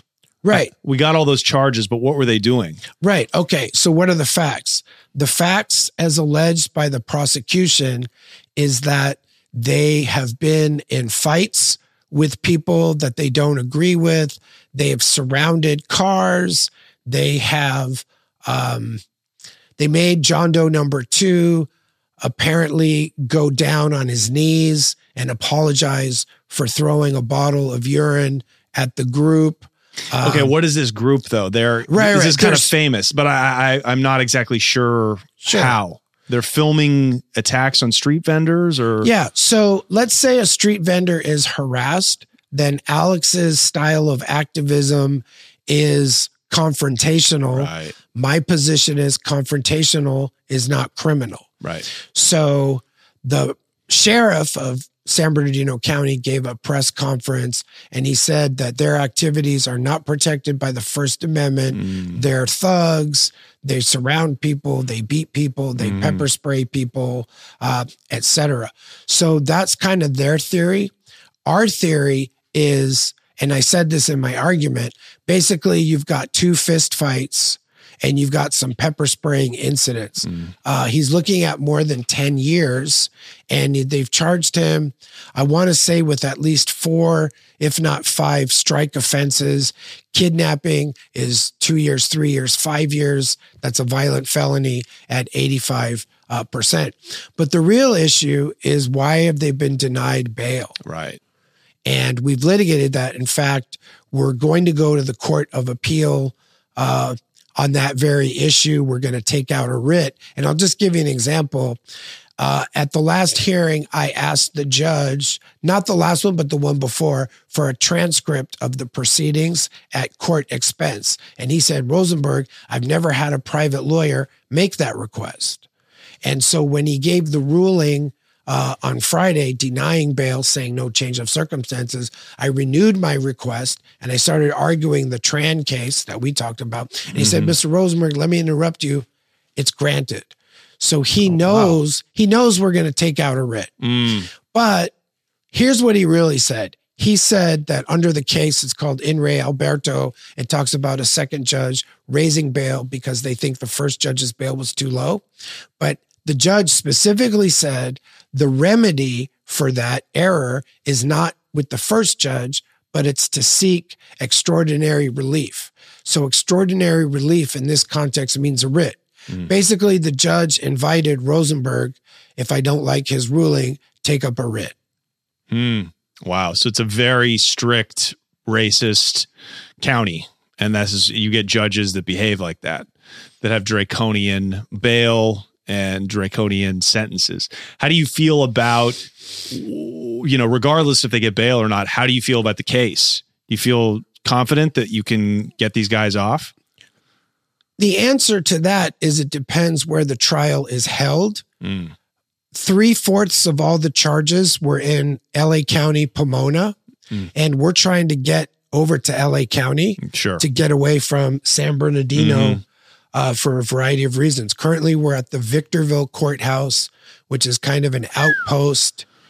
You mentioned, you don't want to be there. You mentioned the prison up there, the federal facility. Excuse me. So that is a venue and a jurisdictional issue. My position is it's the dog wagging, or the tail wagging the dog, because you've got 3 charges in Victorville versus the remaining of 16 counts are in LA County. There's speculation, which probably is well-founded, that they know that the Los Angeles County DA probably would not prosecute this. Right. And that's why they're doing it in San Bernardino. There are, I don't want to say conspiracy theories, but a lot of people believe that Alex, as we call him, Eden, Alex Enamorado, Justice 8, had protested in front of the mayor of Fontana. Her name is Aquinetta. I forget her last name, but there's speculation that she's behind this as a political prosecution. And I've given community updates. Go to my Instagram at Attorney Rosenberg to learn more about the case. Yeah. But Alex has been reading books from the 1960s. So he's been reading about the New York 21. These were Black Panthers that were charged with conspiracy, several charges in New York in 1969. And basically, it's a political prosecution. Tupac Shakur's mother was one of the New York 21, which I did not know. And he also is reading about the East LA 13, which were prosecuted in the late 1960s out of East LA. So he's finding parallels between political suppression using criminalization to his case. Yeah, because they're railroading these people, essentially. Modern day railroading. I believe these cases are overcharged. I believe, like I said, I call it two fistfights. They call it a conspiracy for criminal threats, assault with a deadly weapon. And this is a case where it's unlikely we're going to get an offer. This is a case where we're very likely to go to trial. Yeah. It sounds like they don't want to deal. They want to send a message out there in those boondock counties. Yeah. The prosecutor has clearly said, my boss said no offers. Wow. You know, and I don't know how we feel about it here because, you know, in San Bernardino, they're fans of the Connect. So we're torn about this internally, but I'm kidding, of course. Right. Well, you're talking about the sheriff. We're talking about the sheriff. But yeah, this is well, you know what? This case falls under kind of what you want to transition into, which is civil rights. So this is a really interesting case that it's probably one of these decade cases. So I wish you the best of luck with that. When do you think you'll go to trial? We're set for pre-trial on March 1st. Oh, it's coming up. And I think the last trial date is April 8th. I don't want to speak on our strategy, but I think the prosecutor anticipates that we're going to challenge jurisdiction and venue. I've got some tricks up my sleeve. And I bet you do. I'm kind of the team captain of the lawyers because I represent Alex, and that's how I practice with co-counsel. And what I see is that we're going to divvy up the research so that each lawyer isn't independently doing the same research. So I want to assign, you know, Christian Contreras to this issue, Mauro Quintero to this issue. See what I'm trying to say? Yeah. And the lawyers are really working together as a cohesive group. And then Christian Contreras he represents Wendy Lujan, who's my client's, you know, romantic partner, but he's a civil rights lawyer. So right now we're anticipating litigating my client's access to healthcare inside the jail. And that's on a federal level when you appeal, like on a civil rights Christian basis? is likely to file lawsuits in the federal court. And again, I know the issues, but I'm not a practitioner in federal civil rights. So I'm having Christian, we're collaborating on that so we can litigate it. Rosenberg, where can they find you? Right. So the easiest way to find Rosenberg is my Instagram at Attorney Rosenberg, at Attorney Rosenberg. By the time you type attorney, you'll actually see my face. Yeah, it's popping. Your social media is popping. So if you live in, how far a radius do you represent clients if they're in Southern California? Sure. So I cover LA County, Ventura County, San Bernardino County, Riverside County, Orange County. I have done Imperial County, Sacramento. I'll go out of county, but I'm really looking for, the high profile, the one that's on the news in, Solano. I did a great case in Imperial County where I got my client a new trial because the jury deliberated and said, why didn't my client testify? So that went up to the California Supreme Court twice. It came down and I went to El Centro, Imperial County, for 11 months, but I ended up getting the new trial for my client, which was unheard of. Wow. Imperial County's, my client and his co-defendant were African-American. Oh, it's a terrible place to be black and go to trial. And the decedent was a telegenic Caucasian girl whose body was found in like a calvert, like a wash. So it was high profile, but that was a big win. How did the new trial go? So he's still fighting his case. I think they should hire me for that trial. And that was a great win for me because we have the right to like a little trial on the issue of did the jury deliberate on that? And I wrote a motion, and it's always nice when I write a good motion because the judge starts talking to me first. They say, Mr. Rosenberg, I read your motion. Do you have anything to add? And that judge granted my motion all the way out in Imperial. So that was cool. All right. Well, I hope you're not in trouble, but if you're out there listening and watching and you are, you know what to do. DM Attorney Rosenberg. It's that simple. I can't wait to see how the trial of the 8 in San Bernardino plays out. I hope you win. But whatever you do out there, keep listening, San Bernardino. And we're going to switch over to the Patreon now, talk a little bit more. And also you have a podcast coming out too. Let's plug that. Yeah. So I have a podcast coming out. I'm working with Prime, who's Conejo's director. Yep. He does all his media. Friend of the show. And I've got a concert I'm sponsoring coming up April 27th at Adelanto Stadium. I'm a sponsor. I try to put money back into the music and the arts for the Raza.